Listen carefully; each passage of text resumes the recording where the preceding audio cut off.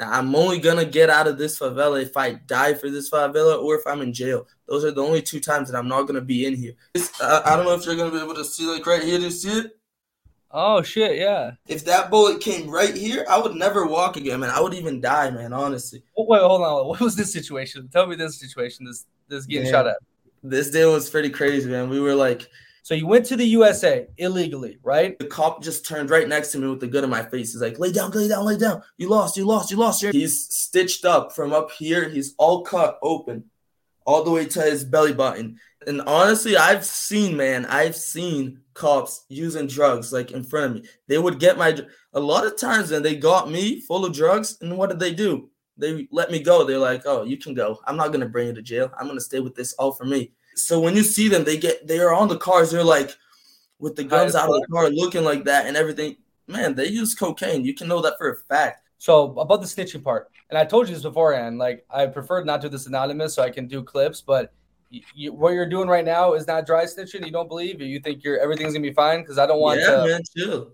That everybody knows. Here in Brazil, we know how it is, man. Like that time I thought that my brother died, man. But then you went to jail 6 times? Yeah, man. But 30 guys is normal. But sometimes we have 50 guys in one cell. And it's like crazy, man. People sleep like this, standing up, like on the wall. They sleep standing up, man, with their hands like this. If you move your hands if you put your hands here, you lose your space right here. So you have to sleep like this. 12 cocaine pins. Here we call them pins. You have 12. 10 is the boss's and 2 is yours. Those 2, you can decide what you do, if you're going to use it or you're going to sell it. I'm going to shoot you 30 times in your face and you're not going to step in here anymore. You said this? Yeah. And then the woman was like, I'm going to call the cops. A kid with an assault rifle sitting down. We're doing this live and everything. I can't say some things. There are some things that I can't say. Back in bold. Oh, we're going to uncover the secrets of the favela today. I'm so excited and also disappointed because we were going to do this in person through a vlog. Yeah. Obviously, the situation occurred and I'm pretty far away from where you're at now, Thiago, but I really am curious. We've had some good conversations already about this because when you think of Brazil, an outsider, right? For one, you think about the woman. You think about probably the soccer. And then, of course, you think about the favela. Especially, I think a lot of people that grew up with the video games, because in Call of Duty, the famous map was that Modern Warfare 2 or one of those games was the favela, right? You played in the favela and you're like, what the hell? People live in this? Like, this is insane. And you're from the favela. You also lived in the States illegally, which we're going to touch on that. It's kind of fascinating. Yeah. And you're back in the favela. So you know everything about it. And the best part is you can speak English. So, Thiago, how are you doing? You miss me over there? Yeah, man, I'm pretty good. Thank God. And it's a pleasure to be talking to you again. I miss you a lot. We all miss you. And honestly, man, it's amazing, man. Brazil, like you said, we have a lot of good things. We have some bad things that we need to talk about. It's really sad, but we also have amazing things, and we have to point that out to the world so they can see. And like, I went to the United States. I was very young. I was like 6 years old, and I got to live there. Especially, I played that game, Call of Duty Modern Warfare 2, and the favela map. It's really cool, like how they got to connect Brazil with that very famous game, Call of Duty. So it was amazing. And now that I got back here, honestly, I'm with a totally different mind because I'm an adult and everything. I was very young when I lived here because, like, before I went to the U.S., my dad, he went first. So I stayed here, just me, my older brother, my 2 older brothers, and my mother. So we had a pretty hard life, man, without my dad. And finally, we got the chance to go to the U.S. and get everybody together. And then we had to come back again, and my older brother stayed there. And now here it's me, my mom, and my other brother. So just 4 of us. But the good thing. Let me hop in. Let me hop in this thing. So what I found fascinating too is you told me when I was living in Belo Horizonte, you're like, Nick, the favela is probably the safest place in Brazil, right? Because everyone knows everyone, the community. It's people usually leave the favela to go do the bad stuff. Isn't that true or no? Yeah, that's fact. That's fact. Honestly, I was afraid, man, to come back to Brazil when I was living in the US. Like my mom said, we're gonna go back, and I'm like, oh my God, we're gonna go back to the favela and everything. I don't know how it is. Everything's so dangerous there. I was thinking about that because like I didn't know exactly how it was, like with an adult mind. I was here as a little kid, so I would see a lot of things, but I didn't like get to know how it was. So when I got here, I started to see the way that life was, man. And honestly, I saw a bunch of loving people united and together in this community. And that just like that got my full attention to Brazil. Like the favela is a great place. It's a place for family that people don't have as good as condition as the people in the like downtown there where there's a bunch of buildings and everything. Here it's all from scratch, man. Everybody like me and my dad, we built our own house here in the favela. We had to get everything plain and everything started building up from scratch. We saw our neighbors growing up too, everybody building their own house. So like we see that it's a very loving culture, man, honestly. And there's a lot of poverty too. So most of the people here are poor. Most of the people here don't even have their houses painted. Like it's just on the straight from the brick and it stays like that. So people don't have money to build it, like to finish their houses. They build a very simple house, a lot of leaks when it rains. And that just shows us how hard life is.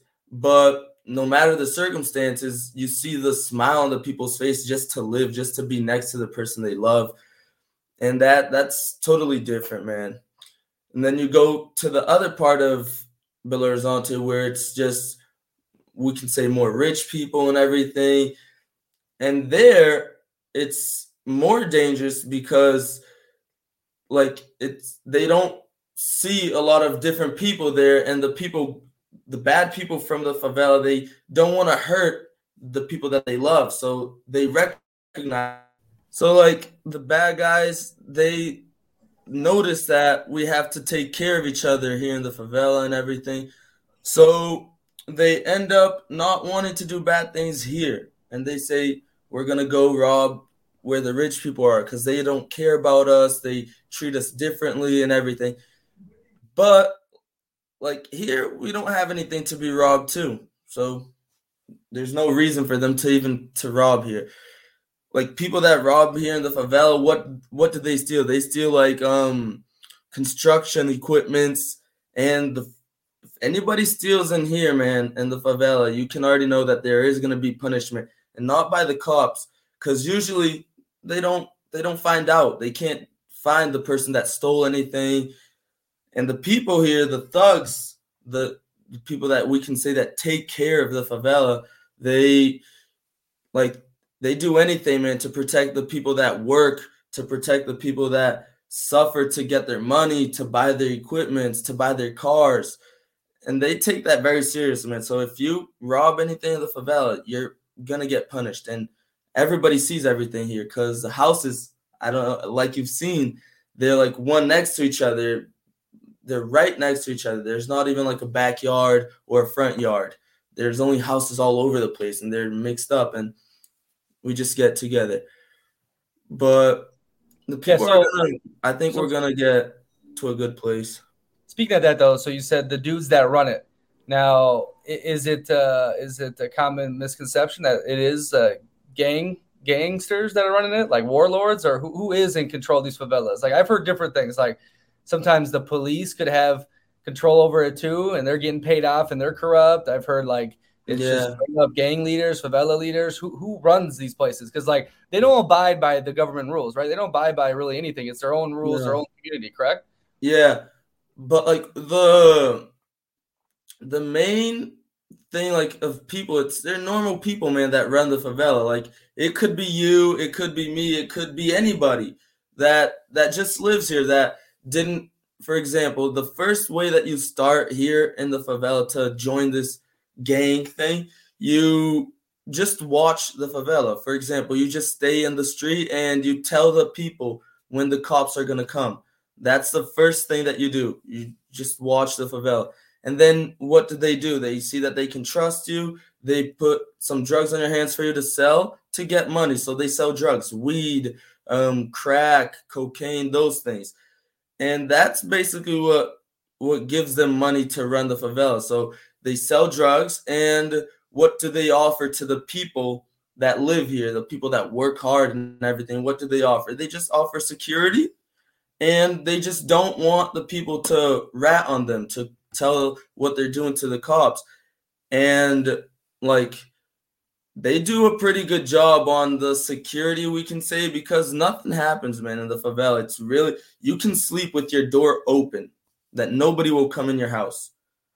And like, so they're normal people, man, that just go getting higher in the rank, in the crime, and the thug life, and then you go getting a better opportunity in the crime. Like, then you start selling, and then after you start selling, you just start getting the money from the people that sold and giving it to the higher ranker dudes, the bosses of the favela. And then the boss of the favela is literally a guy that just stays chill. He just stays at his house and commands everything, tells people to sell when they need more drugs, when there's somebody that lives in the favela, a person that works, that is a right person.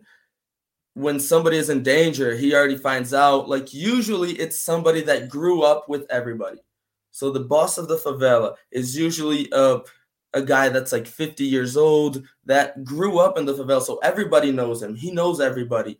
So everybody that has a problem, they go talk to him and he accepts the thing. I'm not saying that he's a good person, because he probably has done a lot of bad things, like kill people, steal things, but they have a good side in them that you can be certain. And here in the favela, some people are afraid because they sell drugs, they stay with guns and everything, but the guns is just for like basically what everybody does in war these days. They just want power. So like, I want to make more money, I'm gonna go take that favela for me. I'm gonna go kill the boss of that favela so I can command everybody.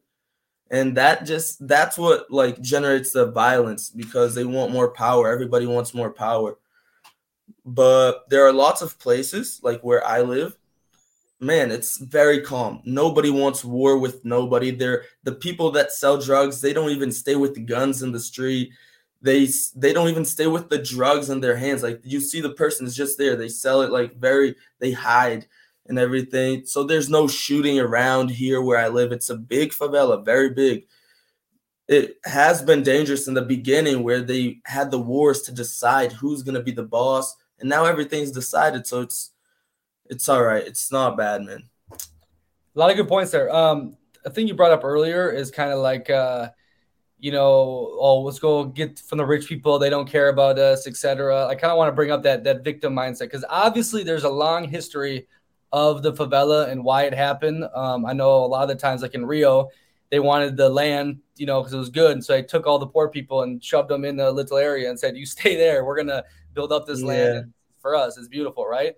So I want to get into that, because obviously you have a pretty robust perception living in the States, well-educated, doing well for yourself. But also, if we can talk about it, you were gang banging, like you're covered in tattoos. I want to hear what you think about that mindset, if it is prevalent in the favela, because it sounds like a lot of people stay there for their whole life, right? They don't necessarily leave. Maybe for reasons, like you said, it's an amazing community. It's fun. It's exciting. A lot of culture comes from there. It's not like, I saw some favelas in Rio where it's like, God damn, the inside looks pretty nice. Like, you guys pimped us out here, right? Or is it like that, no, I'm always going to be a victim. Like, they'll never accept me outside. I'm just going to stay here and sit in my ways and not try to better myself. Do you see what I'm saying? Yeah, I understand. Here we use this saying, man, that we say favela venceu. That's like the favela won. So what do we say when we say we won? We win when we when we find a way to get out of here, because we know that this place is good. It's amazing. We love it. But it's poor, man. There's nothing that we don't have a lot of things here. If we stay here, we're only going to stay here and not get our lives better and everything. So everybody wants to win in life. And that's what it is. We find a way to get a job and everything so we can get money and we can get out of here. We can buy a house in another place we know that it's dangerous because of the robbers and everything, because that's where the people go to rob, but it's a better life.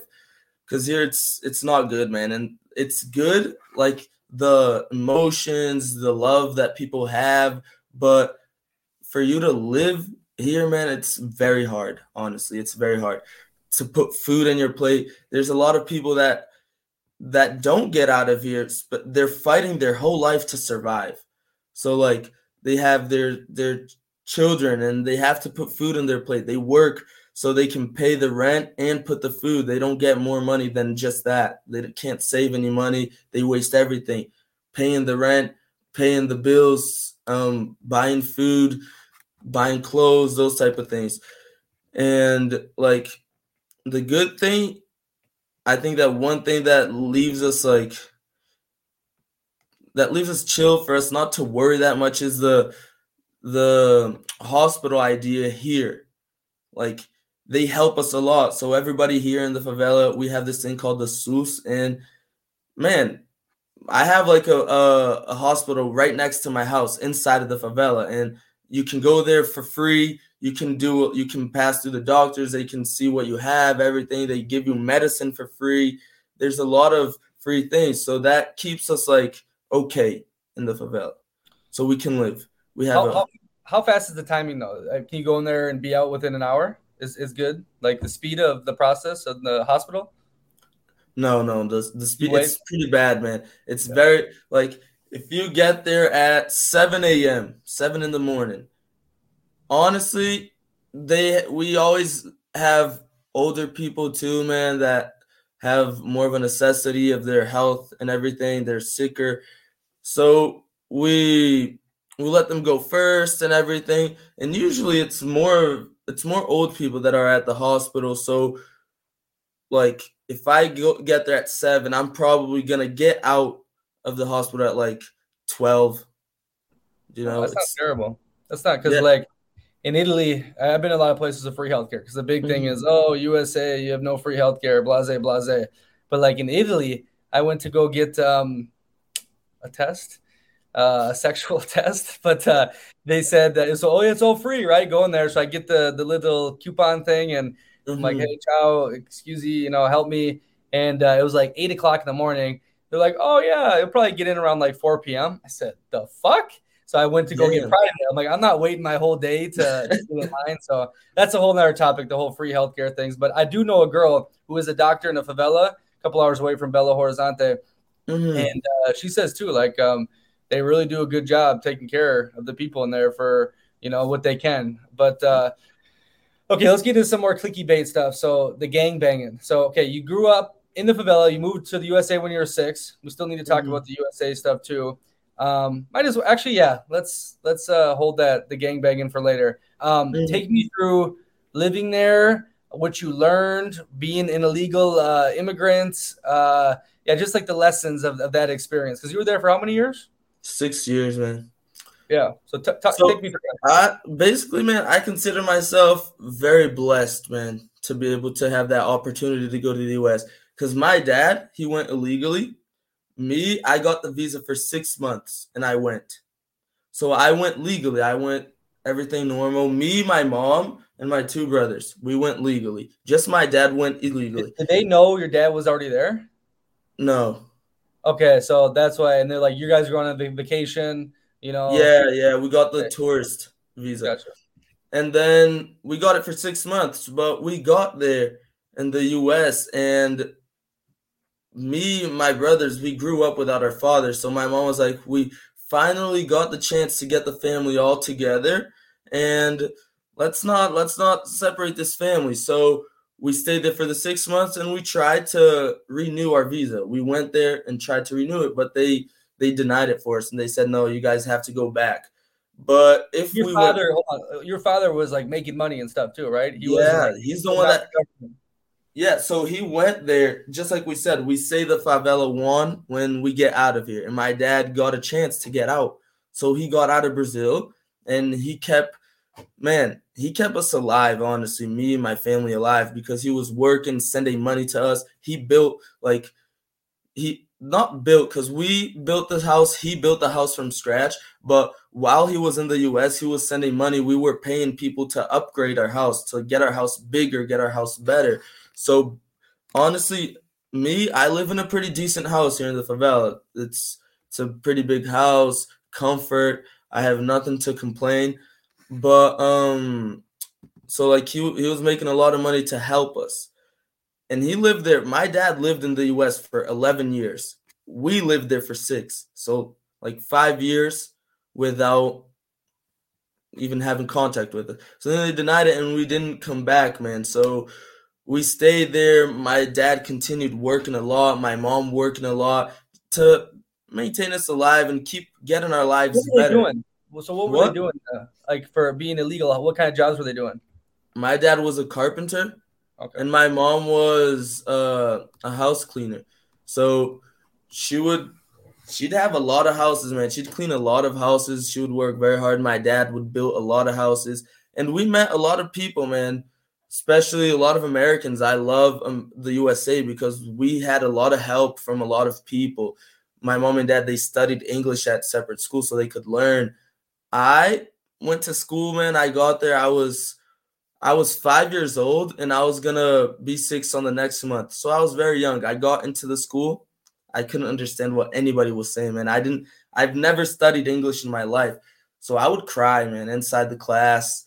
I would like, what is everybody saying? I want my mom. I don't know anybody here. I've never been in this situation. You were 6 years old at this point? Yeah, 6 years Yeah. old. And then even for me to drink water, man, I would like raise my hand and I would do this. I didn't even know how to ask to drink water. To go to the bathroom, I would do this and make like a face. Honestly, man, it was pretty bad. But like, thank God I got this woman that would work at the school. She could speak English, she'd speak Spanish, she'd speak Portuguese, she'd speak a lot of different languages, honestly. And she got me, my brother, and some other kids that were from different countries. And she would take us out during our school time and give us some English lessons and everything. And then she'd send us back to the class and we would have to do that. So like it was pretty hard because we had to learn English and study with the kids at the same time and go up. So I went from first grade all the way to sixth grade, and then I came back. And I had a very good life from that time, from 6 to 12 years old, honestly. Consider like comparing to the kids from my age that were my friends here in Brazil, I was like, I had the best life in the world, man. I had the best life in the world because here everybody suffered, man. My neighbor that lived in front of my house, when I got back, he's not here anymore. He died, like gang banging. At how And old? How old was he? man, he was younger than 18. He was probably like 15, 16. That's the kid you like grew up with or playing with when you were back? Yeah, when I got back, he was already dead. I got back, I was like 12. So he was like 2 years older or even 1 year older. I don't remember that much his age, but and then the other kid that so my street right here, I would hang out with like 4 people, and that was the neighbor that died, and then the other kid that I would hang out with, he doesn't get out of his house, man. I don't know why. Like he would hang out with that kid that died, but he doesn't get out of his house. He just stays in his house the whole day. Ever since I got here, I've never seen the kid on the street, and he never gets out. He's very big. He's fat. Like for staying inside a house, you know how it is if a person just doesn't do anything. So he's one, and the other one, he's a kid that thank God he didn't get into the gang banging and anything. He was a very good kid, and now he moved all the way to the north of Brazil to this place Macapá. It's like near the Amazons, and he's doing some things for God, man, for church. So he went to a good direction. One died, and the other one just stays in his house. He's like in a big depression, man. And like after I got here in Brazil, like that I got into that gang banging things. I honestly, man, I was 11 years old, 12 years old, so like I didn't have the mindset to be able to go through what I was going through, honestly, because nowadays I would do it totally different because I got here and it was very hard. So um those are the only things that I could do. Or I could go to church and get with God and fix my life, like trust him, or I could get into a depression, or I could get into the gang banging and die. Those are Wait, like wait. the So only tell three me, things. so tell me this though. So you're having a blast. You're happy. You went through the hard, no English phase, and you start being accepted, right? And all of a sudden, boom, you got to go back to the favela, and you had no idea Yeah. what's going on. So yeah, take me through that mindset. So you just had this little fairy tale in the United States, and now it all comes crashing down on you, and you're getting sent back to Brazil. Where's your head at? Yeah, and that was the hardest part because it wasn't just that. Like 1 year before we came back, so on my 5th year in the United States, my dad got deported. So like that was like How did that happen? So they just found him working? Like, did he get reported? Like, what happened? no. What happened was he was driving and then there was a stop sign. So he stopped, like I don't think he stopped for the right amount of time because he Yeah. just looked, stopped, saw that there was no one coming and he went. But there was a cop car coming way behind and they saw him doing that, like just seeing that there wasn't any cars and going. And then they went after him, stopped him, brought him to the police station and got his fingerprints. And they said, "No, you're fine. You don't have any criminal records or anything. I'm just going to tell you that you have to pay more attention and actually stop and stay at the stop sign for a little bit. Because if any other cops see you doing that, just stop, look, and go, they're gonna want to stop your car. They're gonna want to bring you to the police station. So just do what you got to do, man. Stop and actually stop and look. But you're free to go. You can go back to your house. You don't have any criminal records, nothing." And then it passed like 3, 5 days, and the immigration just went to my house and got my dad with the clothes that he was with, and got just him. We were there on our 5th year, and we had the visa for 6 months, and they got just my dad inside the house. I was sleeping. My middle brother was sleeping. Just my mom and my older brother were awake. So I didn't even see my dad leaving, man. So they And just that, boom, knocked on the door, took him out. yeah, and just said you're gonna get deported because you're here illegally. What was he gonna say? Nothing. Yeah. Because Well, he why? Yeah. actually Why did they was. get you guys? I don't know. I still don't understand that. So yeah, But you it's get the because same my dad, treatment. he's been to the U.S. before. Like, I was born, man. When I was born, my dad had already went to the U.S. and got deported. And then I got born. He was like, "Oh shit, I got another son. Now I gotta get more money to keep my family alive. So I'm gonna go back to the United States. I don't care. I'm gonna go back and I'm gonna work more to give my more money to my family." And he went back, man. So like I think, but I don't know if he had been one time to the US or 2 times. I'm not sure, but this time that he stayed there, he got to stay there for 11 years and then he got deported. Um. Okay. So then one day, boom, your dad's gone, and now you're like, what the fuck? So then when did they send you guys home? And then they didn't send us home. We bought our tickets and everything and came back home on an airplane with our passports. And So yeah, this was out of the blue. Then this shook up your guys' world, right? So yeah, yeah, because tell like me as what you soon went as through my again. dad got deported, my middle brother, he started smoking weed and he started getting out of the house, drinking, and that got my mom crazy, man. My mom would cry next to me, and I would be like, "Damn." My older brother, would cry. He's like, "Wow, my dad's gone. Now my brother, he's getting into this drug life. He's starting to use drugs and everything. That's gonna fuck up our life." But like and then all of a sudden my mom's like, "I can't take this anymore. I'm not gonna take this anymore." Because my big brother, he was wanting to be our father because my dad wasn't there. So he would wanna beat us, he would wanna like tell us not to do things. And my middle brother, he wouldn't accept it. He's like, "Nah, man, you can't tell me what to do. You're not my dad. You shut up, man." And then my older brother wouldn't accept it and they would get into fights. I would see like my two brothers fighting, like punching each other in the face, almost killing each other in front of me, and I would be like, "Oh my god," and my mom crying. It was a pretty crazy situation, man.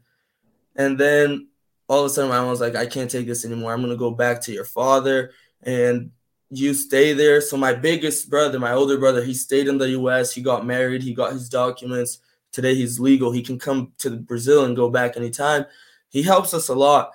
And my mom came back, and ever since she came back, we stayed here with my dad. So my brother was another one that was very afraid to come back to Brazil because we knew how the world was here, how the favela was. Like, we thought that we knew, but we ended up actually knowing when we got here. So, like, it was pretty crazy, man. And then all of a sudden, we were here in Brazil, like, without Okay, so here we go. Here we anything. go. Yeah, take me through this. When you get on the plane to go back to Brazil, where is your mindset at? You just spent the last 5 years in USA, like formative years. You know what I mean? Probably when you're 5 and below, you don't remember much, right? So this is like your Yeah. life basically in the USA. You're on the plane ride and you're thinking about the Modern Warfare 2, the favela. Like, fuck, I gotta go back and live with that. What's going on in your head? What are you thinking? Like, what's your opportunities? You're gonna go to school, etc. That honestly, man, I was just thinking, like, I was thinking I was gonna live my life the best way possible, like, try to maintain control of everything that I'm doing, keep my mom happy, keep my dad happy. And I already came here to Brazil thinking I'm not going to stay here for the rest of my life. I'm going to find a way to go back to the US because, unfortunately, man, like for a Brazilian to live here in Brazil, it's very hard, man. I love Brazil. It's beautiful. There are very good parts here in Brazil. There are very bad parts, but there are very beautiful parts. Like you said, everybody has pride in the favela. We love this place. Like, I never want to sell this house. I want to have this house forever. I want to be in this favela forever. But I don't want to live here. I want to come here. I want to see everybody. I want to help out the best way that I can. I want to give people things, donate people things and everything, come back to help people get a better life. But I want to live in a different place because here, man, your work, you don't get like the value of your work. You don't, sometimes you work and you don't get paid. Like, it's crazy, man. And they don't pay you. They leave it like as that. Like, my dad, a bunch of times he was working here, they would, like, his payment would come way late, and we have responsibilities. We have bills to pay and those things. So we can't, like, be accepting that. And it's not just on my dad's work. A bunch of people's work here, people, they don't care, man. They give you the money late. They say they're gonna give you the money one day. They give you the money like 2 weeks after. Oh shit! Almost threw my phone on the ground. The But best thing I ever heard is, yeah, Brazil is about suffering. Unless you got money, then it's a paradise. 100%. If you have money in yeah, Brazil, it's like candy. facts. Okay, That's so true. you have a good mindset, optimistic mindset, flying back into Brazil. Now you get there. Now, I mean, obviously, don't you think you're not even Brazilian, basically, because your formative years were in the USA when you got there, right? So do you feel like you fit in? Do you feel like you're maybe smarter, like more educated than the normal favela upbringing? I'm curious, like the mindset then, and then how did it transition into the gangbanging? Man, it was pretty good. Honestly, like, I got to fit in. Everybody would be amazed. They're like, "Oh my God, you're gringo." You're honestly, my nickname and my brother's nickname here, it's Gringo Americano. I'm not joking, man. They call us American. They You were call like us popular gringos. then. Well, you were like Mr. Popular, like, oh, I'll Yeah. tell you about New It's York City and all that. Yeah. everybody, they're like, "Oh, how do you say this in English? How do you say that? How do you say this?" It was a whole day. English lessons in school. I would help everybody on the tests, on the activities. I'd give everybody the answers. But like, and then, but that was the good thing was English. That's like the only good thing for me in school that time. Because everything else, man, I had to start from like basically from zero. Because I got here, I was on seventh grade. So seventh grade is not an easy grade, man, for school. I don't know if you think that, but I think that here in Brazil, one of the hardest grades is seventh grade. And then the teachers would like, "Oh my God, you're so slow." Like in the Portuguese things, the grammar things for the actual Portuguese language, even science and geography, all those school subjects. For me, it was hard because I didn't study that when I was young here in Brazil, so everything is different. And then I would have a hard time. I would have more difficulty, and the teachers would be like, "Oh my God, you think that you're in the United States? If you're here in Brazil, you have to study hard if you want to pass. It's not easy like in the United States." I'm like, "You think that it's easy in the United States? You don't even know what you're saying." For me, it's hard here because I didn't even study this language. You don't understand. You're saying words that I don't even know what it means. You got to help me with that. And then, man, it just kept on getting worse and worse. I would have a hard time. The 7th grade I passed, and then the 8th grade I didn't pass, man. So I stayed back on 8th grade, and then I was like, oh, I'm gonna try again. Then I tried again, and I stayed back again, man, because like it was really hard, man. Honestly, I think it was harder than me getting to the USA when I was 6 because You weren't a dumb kid in the school in the USA, were you? no, I would get very good grades. I would get student of the week, student of the month, student of the year, everything, man. I would get a lot of things, awards. I have a lot of awards here. I was a good student, but like I think this thing with my dad, I don't know what happened. It kind of like everything got together and crushed up, but then I got here in Brazil. But 7th grade is way harder than 1st grade. So like I got to the United States, I was in 1st grade as a little kid. I didn't know any language. I didn't know any English. But I got here to Brazil. I knew some Portuguese because my mom has always taught me Portuguese inside our house. So I knew the basic Portuguese. I could live here. I could talk. I could express myself. But there are lots of different words, a lot of hard words, and I couldn't understand, man. There's a lot of things that I couldn't do because I didn't understand. Reading was very hard for me. I would read in front of the class. Everybody would laugh at me reading the words wrong and everything. Even today, man, honestly, I speak. Sometimes people are saying some words in Portuguese. I'm like, can you explain to me what that is? Because I don't know what that is. Like, you think you speak better English than Portuguese? Yeah, I think so. Really? Yeah. Wow. Because Portuguese, there's all these accents, all these signs on the letters, man, and it changes everything, honestly. In English, I think English is way easier for you to learn than Portuguese. So, like... Okay, hold on. I don't want to get off track. You're a good storyteller, but... So you failed 8th grade twice. So usually when people start failing this shit, they're... Well, first of all, maybe insecure. Like you said, people laughing at you. So maybe it's like, okay, let me be the cool guy, go smoke some weed, or be a tough guy, like to overcompensate for that. So is this where kind of the downfall started happening? Or, I mean, are you doing any extracurricular stuff? You playing soccer, football, or anything at this point? Yeah, right. Like right now I play football, and man, that was the best thing that happened to me. That was like the main thing that I think got me off the gang banging. We're going to get to that in a little bit. So like that was exactly the point where I started doing some bad things. Like I dropped out of school. I stayed back 2 years. On the 3rd year, I was like, you know what? I'm not even gonna try because I'm not gonna pass. Like I studied for like 3 months on my 3rd year, and then I'm like, you know what? It's not gonna work out. I'm just gonna leave because then the people are gonna see that I'm not here anymore, and then they're gonna miss me. They're gonna see how it is.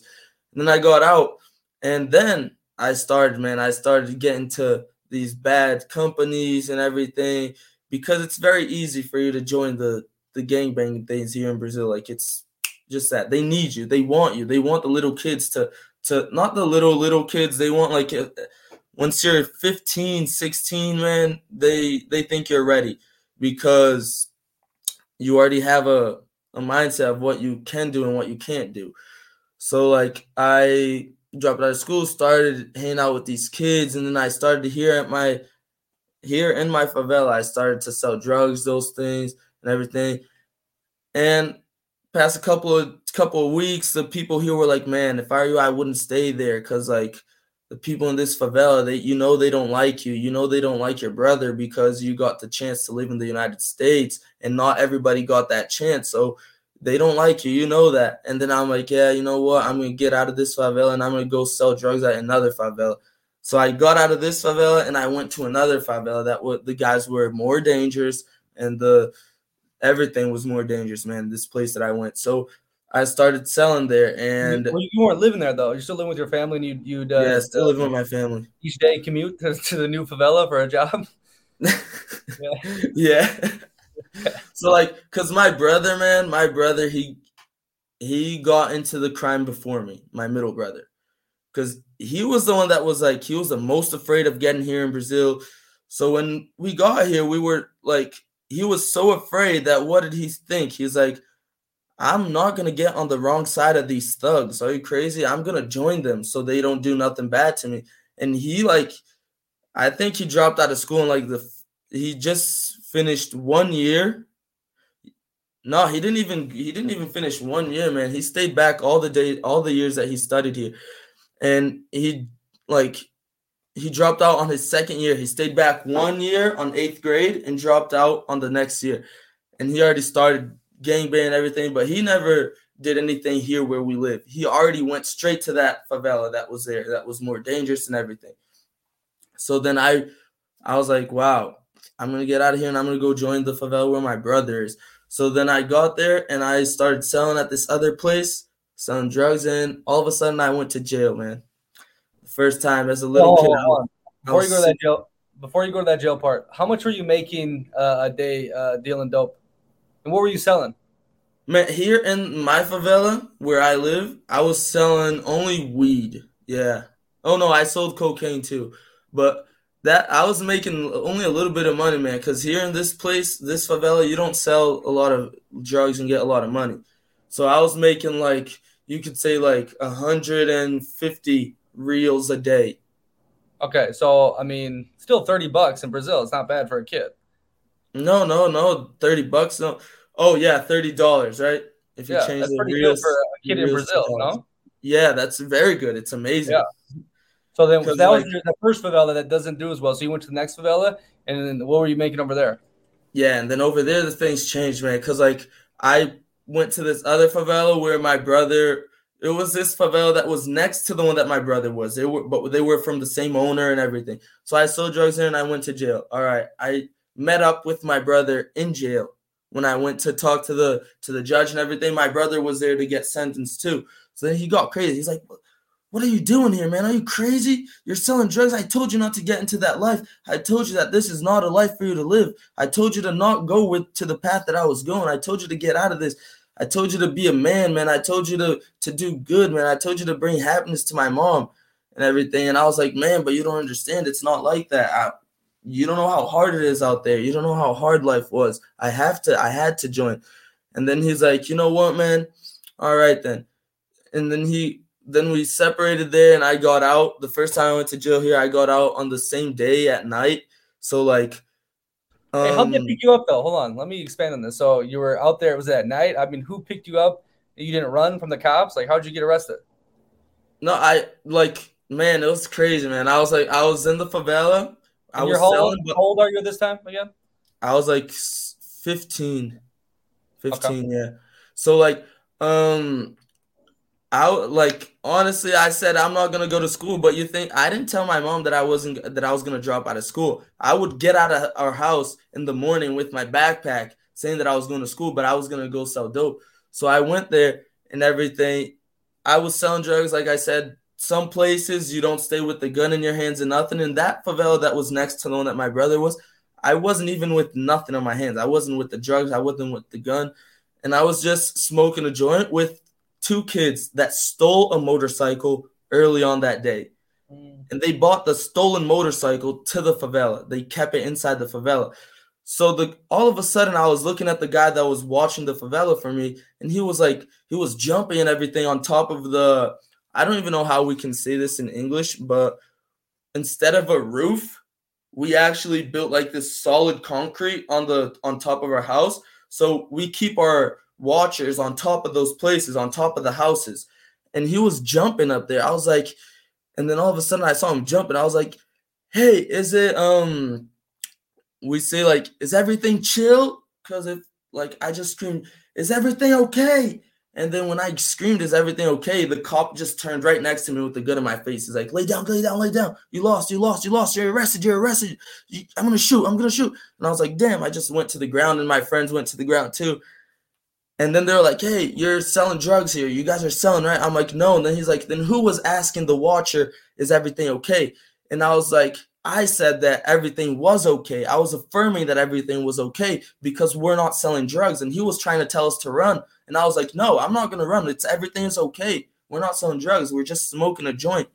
You can see, look at the joint that we're smoking. If I was a thug, do you think if I was a thug, I would be smoking a big, big, big joint. I wouldn't be smoking a normal joint.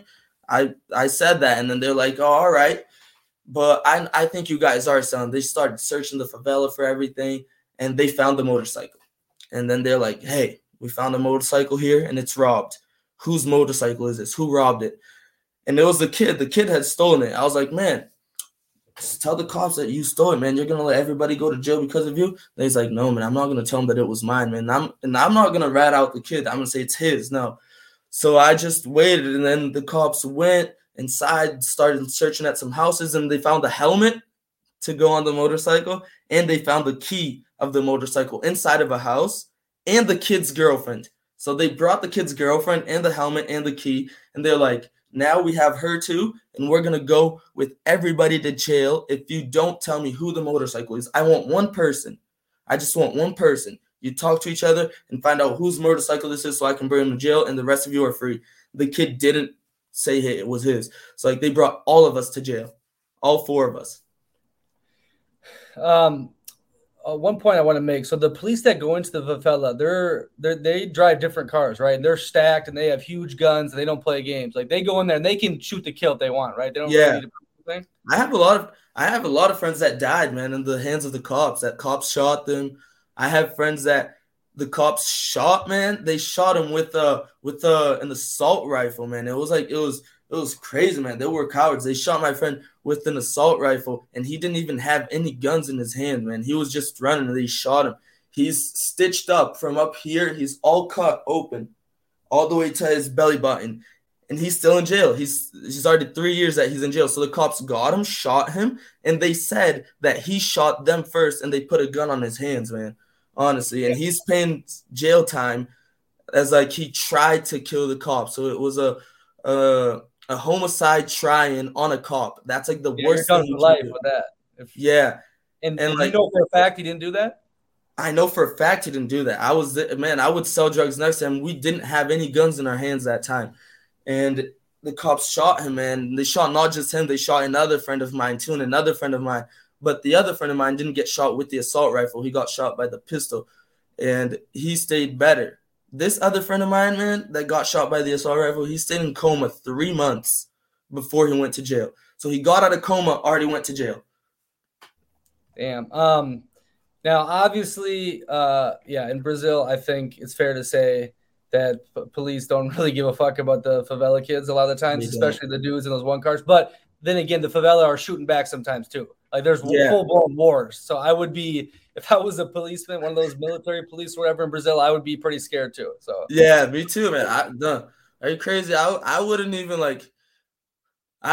join the police because I know that they live this constant war, man. You can't. And they're not getting paid shit either. Like that would be a brutal job in Brazil. Like most of the places here too in Belo Horizonte, why it's more chill because the bosses of the favela, they pay the cops. Yeah. So the cops, what do? They don't even go in the favela. They say, you guys can sell your drugs. You guys can do whatever you want. We're not even going to go in there. If we go, we're just going to pass by and get out. You guys do your things. That's how they do. Contained, though. They don't want it spilled out. Then they have problems. If it spills out into outside the favela, then the police get really mad, no? Yeah, obviously. That's why, like in Belo Horizonte, I would see police stops all the time leading out of the city because then they would always check the dudes on the bikes because, a lot of favela guys like, okay, do you have any stolen shit? Go through it. And then, like, when I'd be with someone, like a girl or a person that was white, come on right through. You're good. Yeah, they don't even stop you. Yeah, but it's crazy. So I was staying, for a little bit in the Airbnb when I was there, and it was like near a favela, like pretty damn close. And I remember one of those military police or the ones that go check on the favelas would drive by a lot at night, really slowly. And this dude, like this fucking car was like decked out, and then there was big guns, and he just looked mad, like staring at everyone. And I'm like, oh, I gotta get a video of this. This is Brazil, right next to like, dude. Put your fucking phone down. Like he can just start shooting if you wanted to. Like there's no rules for these guys. Like they don't play games. That's true. And honestly, I've seen cops using drugs like in front of me. They would get a lot of times and they got me full of drugs. And what did they do? They let me go. They're like, oh, you can go. I'm not going to bring you to jail. I'm going to stay with this all for me. And they stay with the drugs all for them. So when you see them, they are on the cars. They're like, with the guns out of the car looking like that and everything.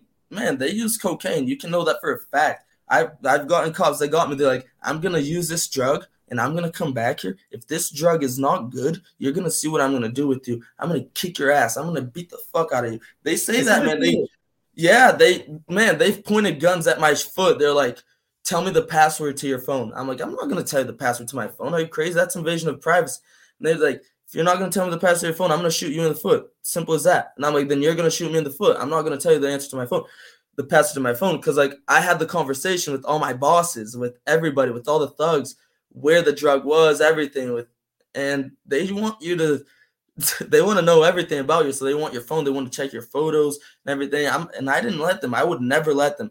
I've seen my friends die right in front of me because they ratted out the boss. They opened their phone so the boss could see, and the boss would get the number so the cops could see. So the cop would get the number of the boss and already call him. He's like, I'm here with your drug dealer, and you got to give me something, or else I'm not gonna let him go. So, like, the one thing that you can't do in the favela if you're selling drugs is rat, man. You can't rat out on anybody. That will give you straight death, man. And I never did that. I've fainted in the hands of the cops a bunch of times, and they would choke the fuck out of me. I would just faint, poof. And then I'd wake up getting punched in the face. They would put things under my nails. Honestly, man, they would punch me in the face, a lot of punches in the face. They would break things on my head, like some sticks, some big-ass wooden sticks. They would get me and hit me in the head, and break it. One day they got a vine, like a vine, you know how it is, a vine with a lot of thorns, on that vine. Man, they sat me down, and they said, you're going to get beaten right now. You're going to see, motherfucker. They started hitting me with the vine, man, full of thorns, like ripping my legs, man. They would, like, cutting my legs open with the vine full of thorns, man. That was like at 2 a.m. They went to the favela and got me in the favela all by myself. I was selling with no watchers. Nobody was watching for me. I was all there all by myself, just selling and looking. I was looking. All of a sudden, I ran. When I ran, the cop just jumped out of nowhere. Boop. You lost. Get on the ground. I was like, damn, I lost. Okay, hold on a second. Okay. I got a couple of things. I want to get back on the timeline, after you got out of jail the first time. But that was a lot of stuff right there. That was crazy. So about the snitching part, and I told you this beforehand, like I prefer not to do this anonymous so I can do clips, but what you're doing right now is not dry snitching. You don't believe it. You think everything's going to be fine? Because I don't want to. Yeah, man, chill. That everybody knows. Here in Brazil, we know how it is, man. Like, because you're not naming names. You're not naming names. So yeah, and honestly, like me, I get a chance, man, to tell everybody this. Honestly, if I tell you my whole life story, man, you're going to see what I went through, man, because it was hard, man, especially in my time in the crime and the gangbang. It was very hard, and I just consider myself very blessed, and I tell everybody my story, man. Sometimes when I'm telling my story, I even cry, man, remembering everything, what I made my mom go through and everything. Like, I've gotten shot by the cops too, man, and it was pretty bad, man. But you got the bullet hole? You got the wound? Yeah, but it didn't like actually go in my body. It just passed. I don't know how to say it when it grazed. Yeah, just like that. And that, man, it was in a place. I don't know if you're gonna be able to see, like right here. Do you see it? Oh shit! Yeah, that's a great. Yeah, that looks like a legit graze wound. Fuck. Yeah, and man, it was right here, like on my head. If that bullet came right here, I would never walk again, man. I would even die, man. Honestly. Wait, hold on. What was this situation? Tell me this situation. This getting shot at.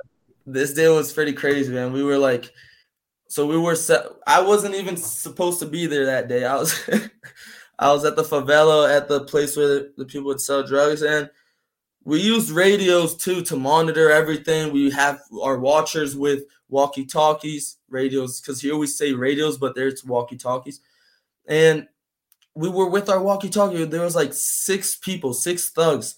And all of a sudden on the walkie-talkie, we just heard like, hello, good afternoon. But in Portuguese, obviously. Opa, boa tarde. And then my friend, he got the walkie-talkie. He's like, good afternoon, my ass, you motherfucker. Fuck you. He said that. Man, when he said that, like 3 cop cars just started going down the avenue where they would come in to the favela. 3 cop cars. So it was an S10, that's a Chevrolet, a big cop car, a little Palio Weekend that we call it. It was a little smaller cop car, and another big cop car behind. So 3 cop cars. That's a total of like 15 cops. And they came down with their sirens on, and we're like, hey, watch if they're going to come in. Watch if they're going to come in the favela. Watch if they're going to come in. Then all of a sudden, they just came in. The kids like, they came in, man. They came in. So we started running to the place that we would run normally. It was like to the middle of the woods. When we walked to the middle, we were going to go to this place like straight in the middle of the woods. But when we would go straight, the cops would be there waiting for us, like in the middle of the woods. So that was war. If they could kill us anytime in the middle of the woods running. So like we would, instead of go straight, we would make a little curve and continue and go in the other way. That's what we did. We all did the curve and everybody running. And then 3 kids got up into the woods. That was, my brother was first, and he was with a gun in his hand. The watcher went after, and I went after my brother and this other kid. There was 4 people that went in. This other kid that was selling with my brother went in after me. So us 4 got inside the woods. When we got inside, all I heard was, you lost. And I was like, who would joke around with that? I was with a big strawberry and passion fruit smoothie on my hand. I was drinking. It was amazing. It was so delicious. And I just heard, I was like, who the fuck is joking like that? When I looked to the side, the cop just got up from the ground. A bunch of cops. It was like 5 cops just got up from the ground. You lost. And then my brother was with the gun. So he ran so much. After I'm going to tell you a little bit about what my brother did, that was crazy, man. This thing was crazy. And then he ran so much, and I also ran. I just threw my smoothie up and continued running. And then I was running on, like, there was this, it was basically the stream that we have all of the water that passes through, all the neighborhoods go in. So it was very dirty water. We would cross that to get inside the woods. Do you know what I mean? So then I was running like on the side of the woods here and the stream over here. I was running over here. So like anytime any cop could come out of the woods and grab me. So I was like, you know what? I'm going to jump inside this stream because all my friends were inside. And man, when the cop said, you lost, they're making noise right now that something's probably happening. Today, this guy died in our favela. Honestly, you said right now you hear noise? I didn't hear it. Yeah, the cop noises. They're the sirens. So like, and man, they were shooting so much, man. They were shooting at us. I was. Come on. You're running on the side next to the river. Then what? Yeah, and they're shooting at us. So like, there were like 5 more kids inside the water. Me right here, and my brother went inside the woods, and I was running, and the cops were just shooting. Man, I was just on the other side of the river. They're on the other side of the river. From behind us, because like behind, okay. Yeah, because when we went inside, we were gonna go straight, but then they came from like right here, so we ran over here on the side of the river, and we continued, and they were like right here shooting behind us, and they were shooting so much all the time. Pow, pow, pow, pow. I was just listening to the gunshots and seeing them getting on the ground, and I was like, you know what? I'm gonna jump, and I'm gonna go together with my friends. So when I jumped, like it was like a hill right here, and the stream was like this low. So I had to jump from here inside. So I jumped. When I jumped, man, I just felt something like throwing me all the way to the front. And I just, I got like it was like I got tackled, man, from the back. Poof, and I just fell with my face inside that dirty water in the stream and just bow. And then I was with my phone in my hands. I used my phone to get up. I just got up and I started running. And that I had already been shot, and I was running. When I stopped, I threw up. And then I was like, you know what, man? We're going to lose, man. We're going to get arrested, me with my friend. And then my other friend went under the street, and he passed through the water under the avenue, man, where the cops went down. He passed under the avenue inside the stream. And I stopped at before we got under the thing, I stopped, and I was like, man, it's chill. And then all of a sudden we started hearing the voices. They came this way. They came this way. Keep your gun ready because they're with the gun. Get ready to shoot. And I was like, oh shit, they're getting close. Then what we did, we got up and we got back to the favela. There was a shitload of cops in the favela where we were going to go. So like we saw this woman, she was there, and I was like, help us, help us. And she's like, come, come, come. And me and my friend, we ran like after I got shot, I was running, man. I was running almost destroyed. And we were going, we're like, help us, please. Then she's like, come inside, come inside. And then we went inside of her house. And then after that, we just went up the stairs because it was a little apartment. We went all the way up the stairs and we got inside of our friend's house because he would live there. And then I was like, when I laid down, man, on his bed, I threw up like 3-5 times feeling pain, man. And then all of a sudden I fainted and I woke up. I was already like on the bed full of vomit all over the place. And I was like, where's my brother? Where's my brother? Where's my brother? I don't know what happened. I heard gunshots. I heard a lot of gunshots and he was with the gun. That time I thought that my brother died, man. But then all of a sudden my brother shows up. At the apartment? Like, yeah, but look what happened. He like the cops got him and he had time to hide the gun. So what did he do? He said, then they got him and they got the watcher. So they were like, hey, you know what? You're 18. So if you go to jail, you know you're going to stay a long time. You're not a minor. You're not under 18. So you're not going to jail. You're going to go to the real jail. And you, the watcher, was under 18. He was like 16, 15. So he's like, what do you want to do? We can do something, man. We can do something. We can let you go. And we can bring him to jail with everything that we got, all the drugs. But we need you to give us a gun. We need you to give us a gun, and then we can let you go, and we'll bring just the minor. And then my brother's like, oh, hell yeah, I got a gun for you right now, because he had time to hide it. So he went. The cops were like, all right, I'll give you some time. You go get the gun and bring it back, and you're free to go. And then my brother, he went inside the woods, the same woods. He just went there, but there were cops all over the place. So he went, got the gun, and gave the gun to the cops. And the cops were like, all right, you can go. And just let my brother go. Wait, was the minor down with this, or was he snitching on the minor? Or the minor was with him. They got into a deal. They're like, hey, man, you know that I'm the one that's selling, and you're the watcher. So I'm a rank on top. I'm in the favela. I'm bigger than you. I'm more than you, so you have to take everything from me and go to jail for me. Yeah, because otherwise and that's what happened. So then all of a sudden my brother got back and he's like, man, I'm fine. Thank God. I had time. Then he explained everything. But the gun wasn't ours. It was the guys from the favela. So what did we have to do? We had to pay. The same day, man. In that time, I was selling drugs. We were making more than 1,000 reals per day, man. More than 1,000 reals per day. $200 for the listeners. $200 a day. A lot. Yeah, that's a lot. And I was like 16 years old, 17 years old. I lived by myself when I was 16, man. I rented my own house and I was living by myself. I got out of my mom's house when I started to make more money in the new favela that I went.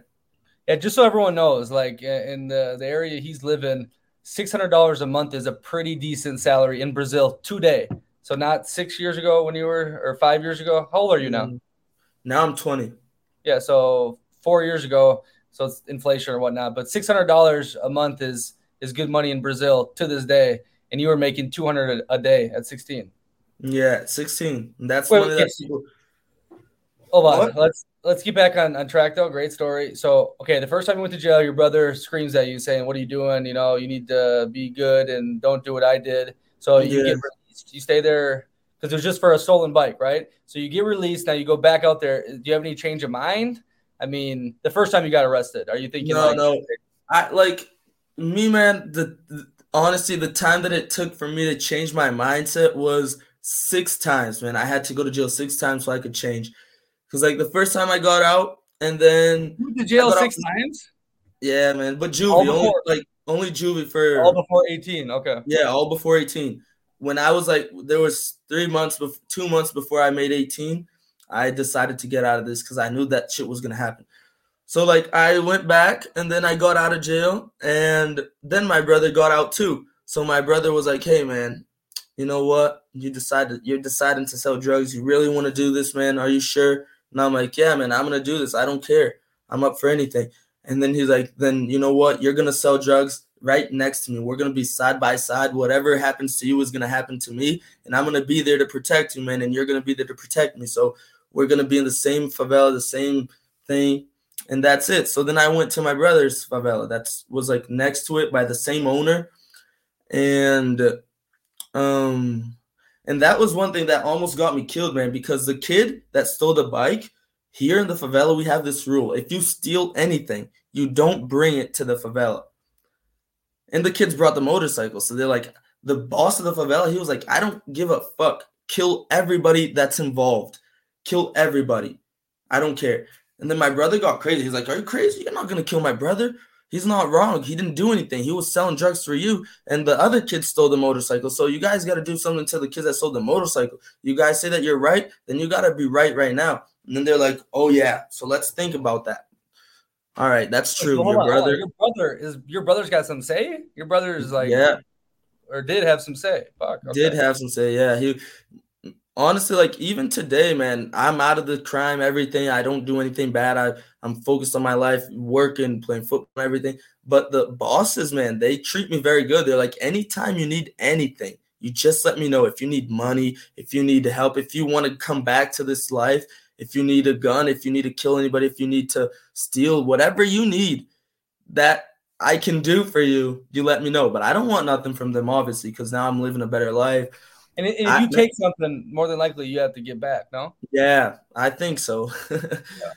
But they respect you, and it's not like the mafia, like the American mafia, which I studied a little bit. Is like once you're in the life, you're in it for life. Like you don't get to just get out. Like it doesn't come with that. Even gang banging, like nowadays in USA, it's just like nobody forgets. You can't just say, "Oh, today I'm not a gangster no more." But no, the person that you killed, their family member still wants you. Like it never leaves you. But it never leaves you. So, but okay, keep going. So anyway, so like me, man, everybody knows what I've done in my life here in the favela, here nearby. So like everybody respects me, but everybody knows that I'm not what I used to be. And that's rare, man, that I know in this place of people that joined gangbanging and got out and are working and are having a good life today, man. It's like 5%. And 100%, 5 people do that. And me and my brother, thankfully, we were one. Our man, the kid that was our best friend, he died, man. He died. And the people asked us to kill him, and we didn't kill him. We're like, no, man, you can't ask me to kill that guy. I'm not going to kill him. He's my friend, man. I'm not going to kill him. You guys are like, you're not going to kill him? Then we'll kill him. Chill. So, like, man, you have to, it's like, I've seen brothers kill brothers, man. People that don't have heart, man, they kill brothers. Now, me and my brother, we've always had a good heart, man. We know that family is first, man. So, like, even my brother, like I said, the first day that I joined the crime with my brother, he said, we're going to be side by side. Whatever happens to you happens to me. Oh, yeah. So let's get to that point. So, like, boom, you got out of jail. Because you were selling before, then you saw him in jail, and then you started going at it together, right? Let's hit from that angle. And so then you started dealing dope with him? Yeah, that's when everything started, like, getting not better. It got worse, obviously, because it's a worse situation, but it got better financially for me, and it got better emotionally for me too, because I was with my brother. We were happy and everything, and we were making our money. We finally got to do what we wanted to do. Like, I honestly joined crime because of those things that happened, that I got separated from the people. They didn't treat me right. They were not giving me the value that I had. They didn't have any patience with me. But I also wanted what? I wanted to get myself a life. I didn't want to, like, depend on my mom and dad for nothing, because they were already having a hard life. They had to come back from the United States. My dad, man, he hates Brazil. He does not want to stay here. He wants to get out of here, because he knows that here you can't build your family to have a good condition unless you were born rich. And my dad was not born rich. He was born in the countryside. He left my dad's house. He left my grandparents' house because he needed to work, because inside of his house it was 11 kids and 2 parents that didn't even have money to raise the 11 kids. So he had to get out as fast as possible to come to Belo Horizonte to work and get money. And, like, let me hit on that point, because I always bash, like, the victim mindset. We can talk about it later on, but I will say in Brazil, man, like, even if you do all the right things and you work super hard, there usually is, like, a hamper on where you can go. And a lot of people that do all the right things are only just surviving off that. Like, because in the USA, it says all the time, "Oh, it's not fair," and I was born this way. But I always say, "Okay, USA, like you were given a lottery ticket at life. Like you can actually make something out of yourself. You can save, you can build, Yeah. pass on to the next generation." But I still think every Brazilian can get out, just like you, like you're doing right now. Yeah. But it is no fucking joke in Brazil how like capped. I'd say 80% of the people are. Know what I mean? Even like Yes. the average people, like the middle class, like they're surviving. They're paying in installments for groceries.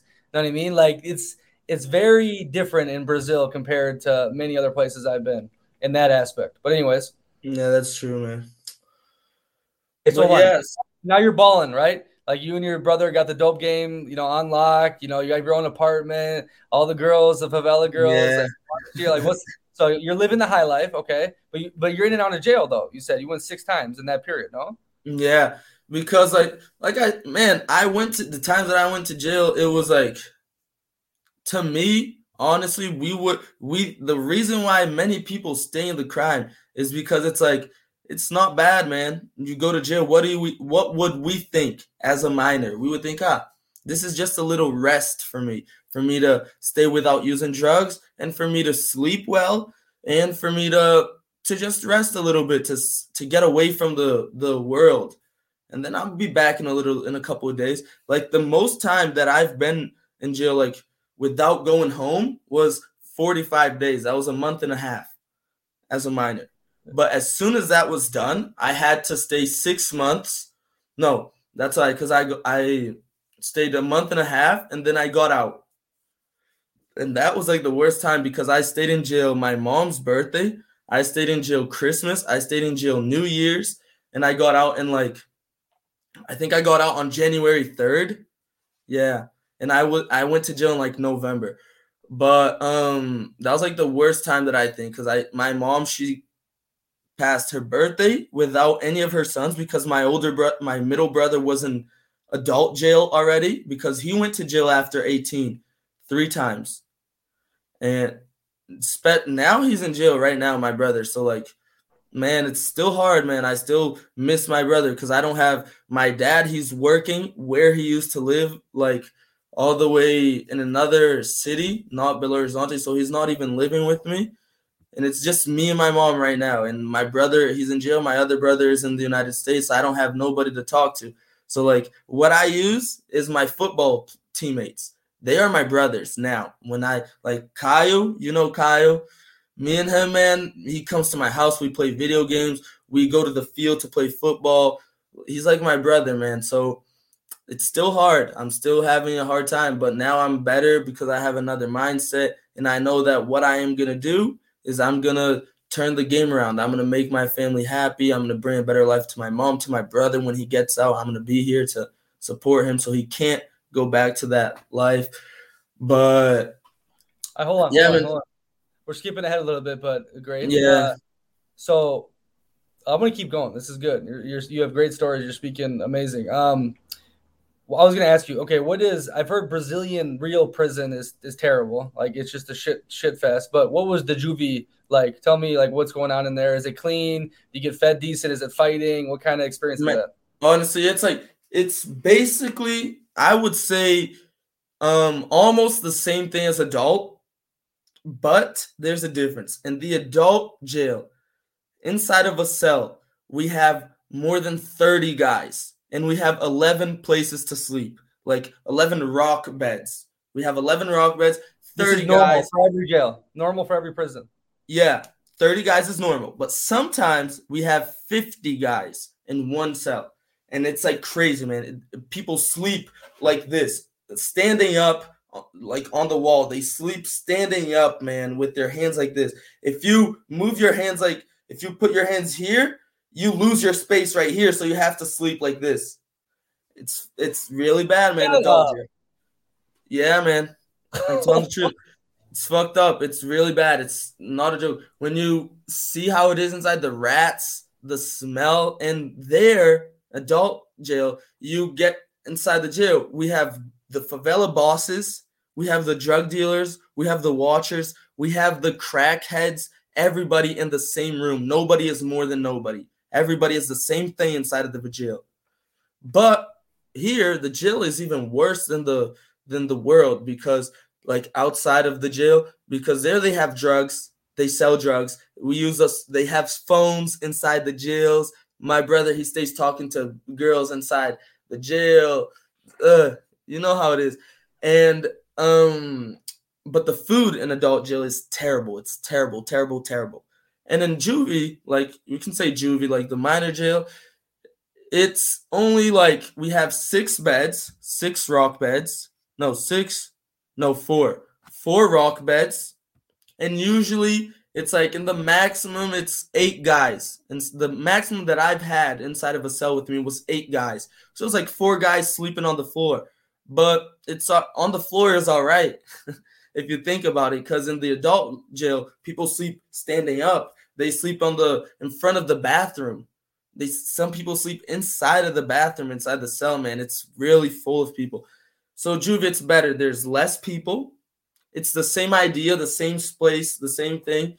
The agents that we call the prisoner officers, the agents. Here we call them agents for juvie. So they treat you better than the people from the adult jail, because in the adult jail we have the normal prisoner officers, but we also have the JIT. They're called the JIT. They have like ninja masks. They come in with helmets and all black. They just go in to beat the fuck out of everybody inside the jail. They don't even care. Randomly.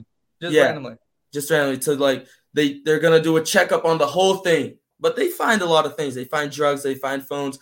That's like it's obvious that they're gonna find it, because in the Brazil jail we have phones and everything. But then in the juvie they don't do that. Like they don't have that shit. They have only the agents, and they're only gonna beat you in the juvie if you do really bad things. Like if you want to fight with them and everything, then they'll beat you. But if you fight with someone else in there, they don't beat you. They let you guys fight, and then they separate you, bring one to the. Then they decide. Like, for example, I'm in juvie right now. Me and this kid fight inside of our cell, and then everybody's gonna decide what's gonna happen. So like everybody decides. We start kicking the doors, blah blah blah blah. It makes a lot of noise, and then the agents come in, and they're like, "All right, what's gonna happen?" Because we have this place. It's called the security, but that's like seguro. We call that security. That's where the people that are like rapists, that are rats, that are snitches, they go to those places, you know? Yeah, okay. Yeah. So then 2 people fight. One is wrong and one is right. You can know that for a fact, that there's always a right person and the wrong person. So we decide that the people inside the cell, they say what happened and everything, and then we decide. And then all of a sudden when we decide, we start kicking the doors again, blah, blah, blah, blah, blah. And then the agents come in. They're like, who's going to go? And then they go and get the kid that was wrong and bring him to the security. So he stays. Like, he stays with wrong. The rapists and the pedophiles and shit? Yeah. He stays with the wrong guys. So, like, but in juvie, it's not always just rapists and pedophiles and those things. It's wrong people that do anything wrong. So, for example, I get pissed off at this guy because he stole my cookies.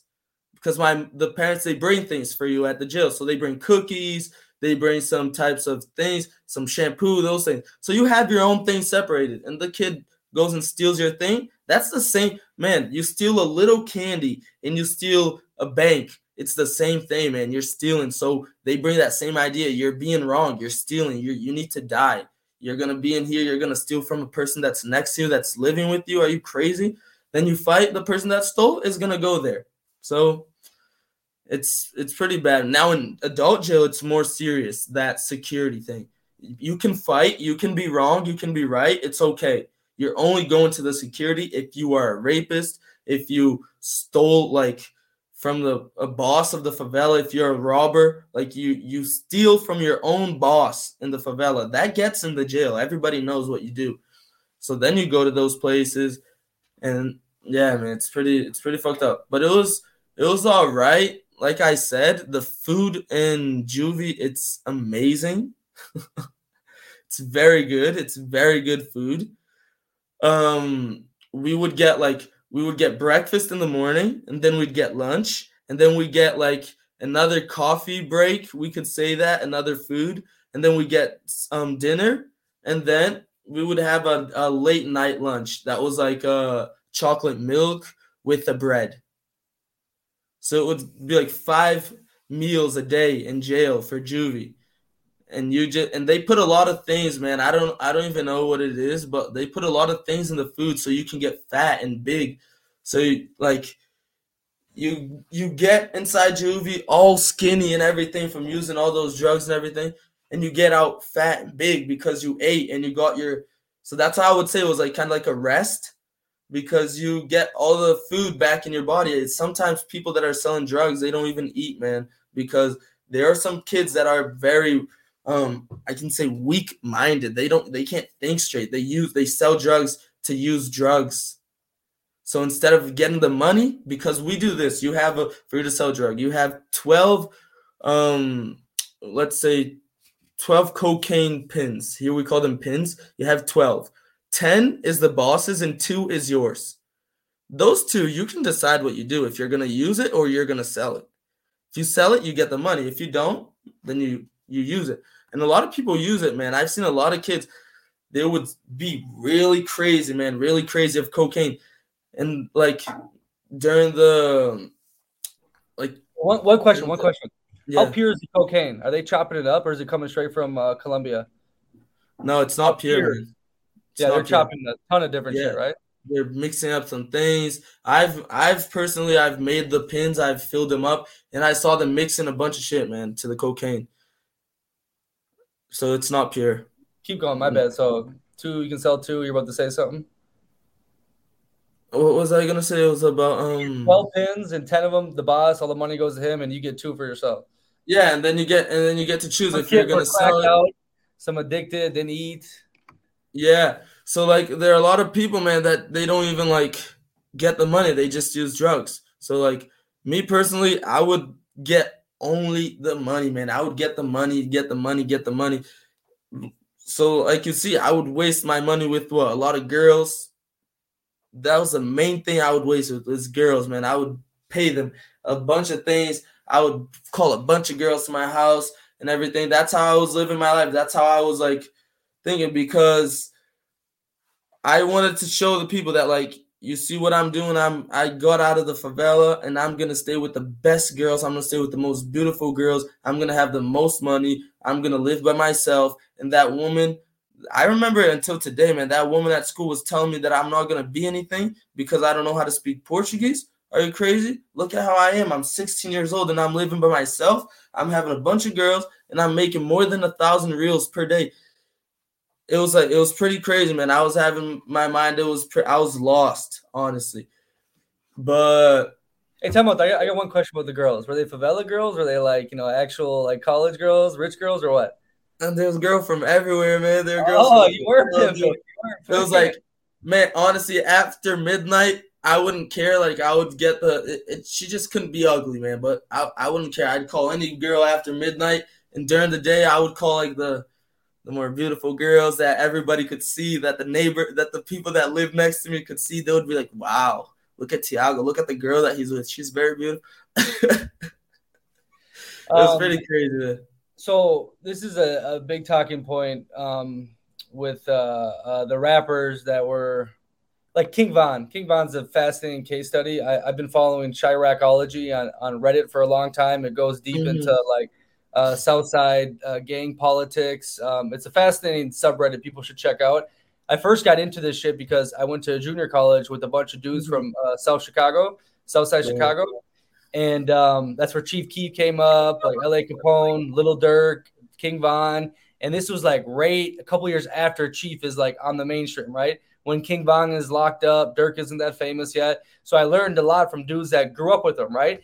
And it's freaking fascinating. It's a total war zone, total like dudes living for the now. Like he killed my dad. This guy killed my brother. I mean, it's insane, right? And a lot of them talk about the traumatic stuff, right? And I'm curious, like when you're living that life, are you realizing how fucked up it is, or it just becomes normal? And then how do you adapt like after? Like when you're always kind of getting shot at by police, dealing with drugs. How does you adjust to normal life? Because a lot of people never can after that, No, yeah, I understand. Man, to like when you're doing that thing, man, when you're in the life, it seems normal. You get used to it.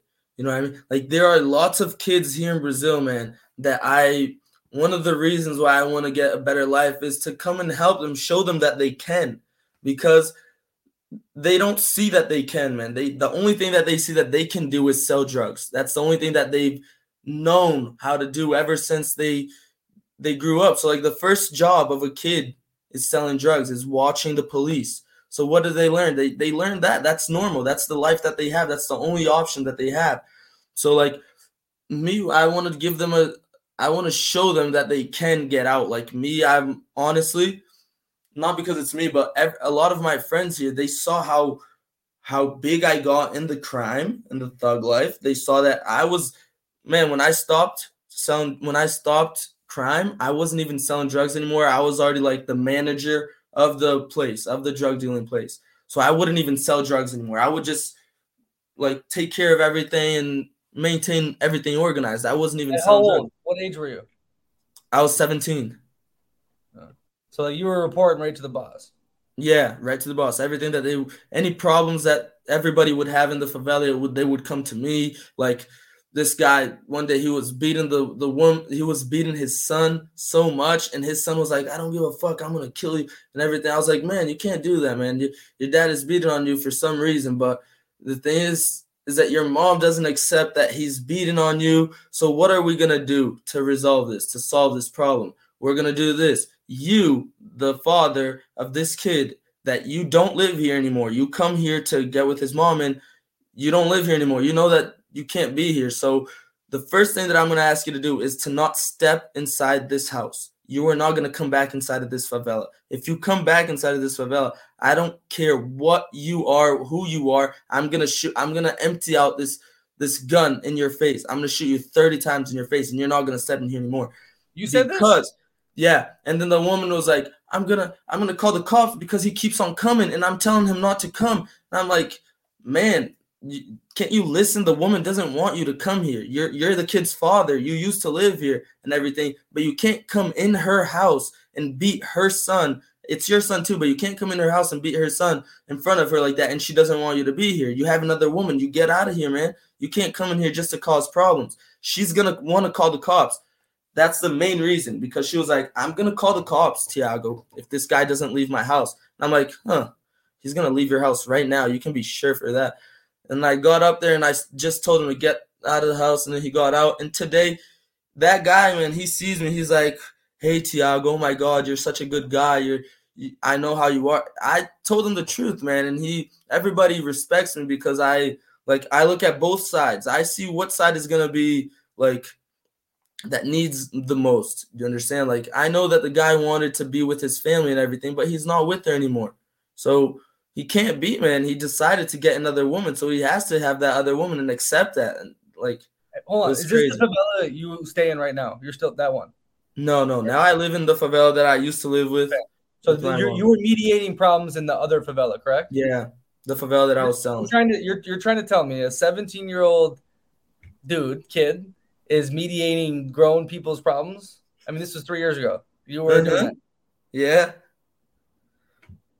This is why I'm looking shocked. I should have done a better little intro at the start, but we were playing ball together in Belo Horizonte, and obviously the tattoos. I'm like, okay, something was fucking funky here. But other than that, you're a very like genuine, nice kid. Like you would never always smiling. Yeah, you would never expect this kind of shit. You know what I mean? And obviously you spoke English, so we bonded right away, and you were helping me out and so forth. But I'm not saying I don't believe you, but it's like, yeah, it's surprising, man. Honestly, like, and I don't think anybody on the team knows like about my life, the full life. Only a little bit of guys, man.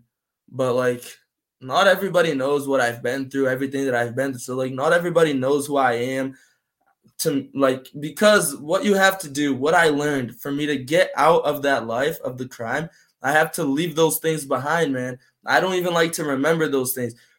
Honestly, the things that I do, like there's a lot of things that I like, that we're doing this live and everything. I can't say some things. There are some things that I can't say But like everything that I do, man, I remember what I used to be, what I have done, and who I am today. I'm just so happy, man, honestly, of who I am today, because a couple years ago, I wouldn't care, man. Like I said, I was from the favela. I saw that I had nothing to lose. So I was just living my life like one day at a time. I didn't even care about my future. Well, that is the interesting part, though, because I wrote this down. Is you Mhm. did know better though, because you said you had a good life in the USA, right? And Yeah, then you didn't have you weren't like a lot of these favela kids that just see the Watcher and they're gonna do that for the rest of their life. You actually saw exactly. bigger things, right? And then so you Yeah, go back, you I go would. back to Brazil. Hold on. You go back to Brazil with that mindset, but then it sounds like you got fucked up in the school, with stumbling with the words, and then you wanted to overcompensate with power and women, and like, oh, what do you mean I'll never be nothing? You found the easiest shortcut through the dope dealing. But it's weird to me because you knew better then. That's true. That's true. And every day, man, I was in the crime. I would see everything. I would remember everything, man. I would remember my friends in the United States. I would remember my life in the United States. I would remember my mom, my dad happy with me, hugging me. Every day I would remember. I knew that I had something to fight for. I would think that I had nothing to lose, but in deep down, I knew that I had a lot of things to lose. And I knew that I had a lot of things to do still, because I was young. I was 17, 16, 15. I knew that I had a lot of things to do, but I was kind of blind. I don't know how it is. I believe in God and everything. So I was thinking that like the devil, he was blinding me, man. I wasn't seeing what I was doing. I wasn't seeing the future that I had, because like I just had that, man, in my mindset. I just had that. I would think I'm going to be a criminal for the rest of my life. I'm not going to get out of this life. I'm only going to get out of this favela if I die for this favela or if I'm in jail. Those are the only two times that I'm not going to be in here, because I'm going to be in here for the rest of my life. But one day, man, I didn't have a choice, man. God got me, and he like took out the blindness that I had. He's like, look at your future, man. Look at what you have. Look at what you can do. The first thing that you need to do is just stop throwing your time away. Stop being in crime. Start doing something. Start doing something. And then what did I do? I was paying 6 months of this jail time, that it was like you would go home on the weekends and stay in jail during the Hold on. week. Before we get to your conclusion of getting out of the life, I Mm-hmm. think, did you have that invincibility teenager feeling too? Because I remember, obviously not on this scale, but doing a lot of dumb shit as a teenager and thinking like consequences don't apply and like, whatever. Like, your empathy is not as developed. Like, you don't see really necessarily into the future. Is that kind of how you were thinking though too, living this life? Yeah, Like, I could become the boss of the favela and maybe I could be the lucky one that got out of it. No, exactly, man. or That was not go like, to jail or die. Yeah. yeah, that's what I was saying. That was my mindset. I wanted to get higher and higher and higher. Like the way I began, man, selling, like when I began selling drugs at that favela, I didn't have to be a watcher, because my brother was already like somebody. He was already somebody in that organization. So he's like, you don't need to be a watcher, man. You can already still start selling. So you're gonna start selling. And not just because the first day that I sold drugs in my brother's favela, my brother was in jail, so he didn't even know that I was gonna start. I got up to like the kids that were next to him there that sold with him, and I was like, "Hey man, I want to sell drugs, man." And I'm Telson's brother, and let's go, man. Let me in the favela. I want to start. I want to start with you guys, and I want to continue. You know that I'm gonna be good. And then I started. So like it was pretty crazy, man. It was pretty crazy, that those things. So okay, now let's get to the conclusion. So you lead me up to when the blinders got taken off, and you said God spoke to you. Yeah. So I just continued living my life, selling drugs and everything, doing all that I had to do, maintaining my word, because one thing that we really look here in Brazil is the person's word. If you are a guy that says what you're gonna do and you do it, then you're a man. If you don't do what you said you were gonna do, you're not a man. You don't have any words. We say here too that words don't make curves. So they don't go there and there and there. No, words go direct. They're one idea. If you were a guy with two ideas, like, oh, I'm good, but I'm not good. No, you can't do that. You have to have one idea only. Like, I'm gonna do this and I'm gonna do that. No, you're gonna do this or that. You can't do the two things at the same time. You know what I mean? So like here we use that. We have to have a maintain. You have to maintain your word, and that's something I that don't I think many did. people follow that in Brazil.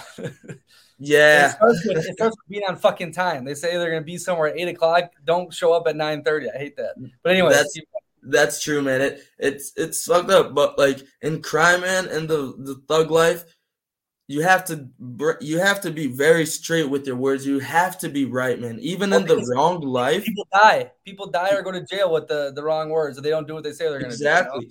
And if you don't do what you said you were gonna do, you die too. Like if I tell my boss that I'm this and I show differently, he's not gonna trust me anymore. He may even want to kill me because they don't have nothing to lose. Like I said, those guys I'm blessed because I had the opportunity to go to the United States and get to know my family and get to know that you can be somebody.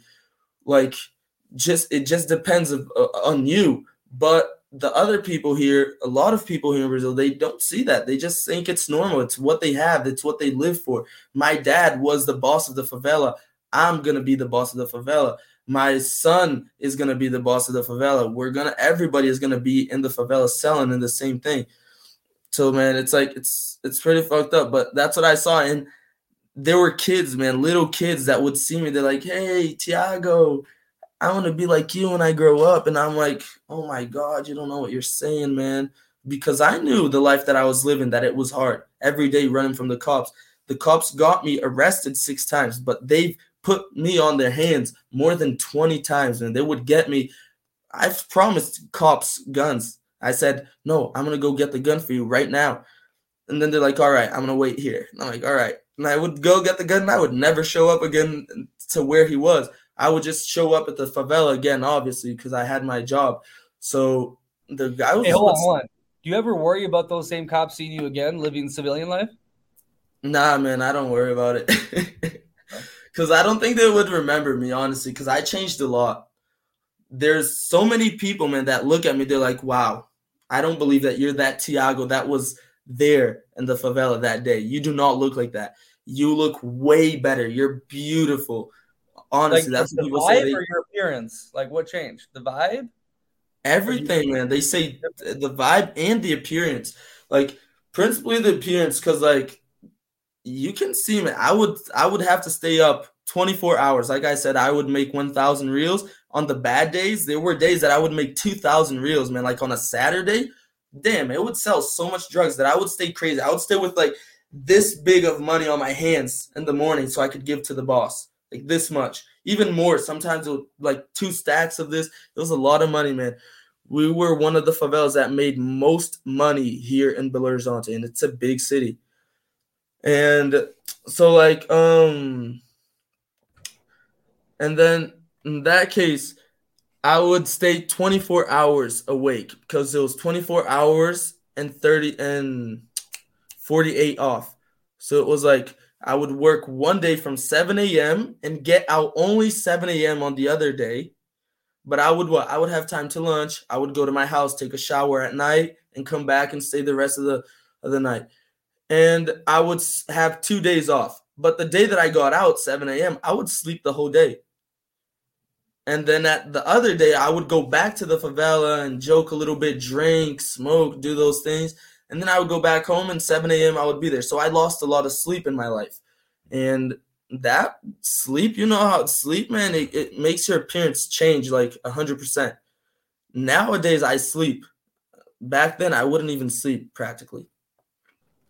Well, hold on. Before you say the come to Jesus moment, just tell me quick, what can you all buy from the favela? Anything? Obviously, guns, drugs, prostitutes. They don't prostitute much in the favela, do they? No. Prostitutes is more like downtown.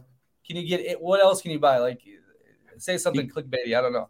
You can buy cars, man. Cars, motorcycles. They sell very cheap. Like, obviously, they're stolen and everything, but they have some right cars too.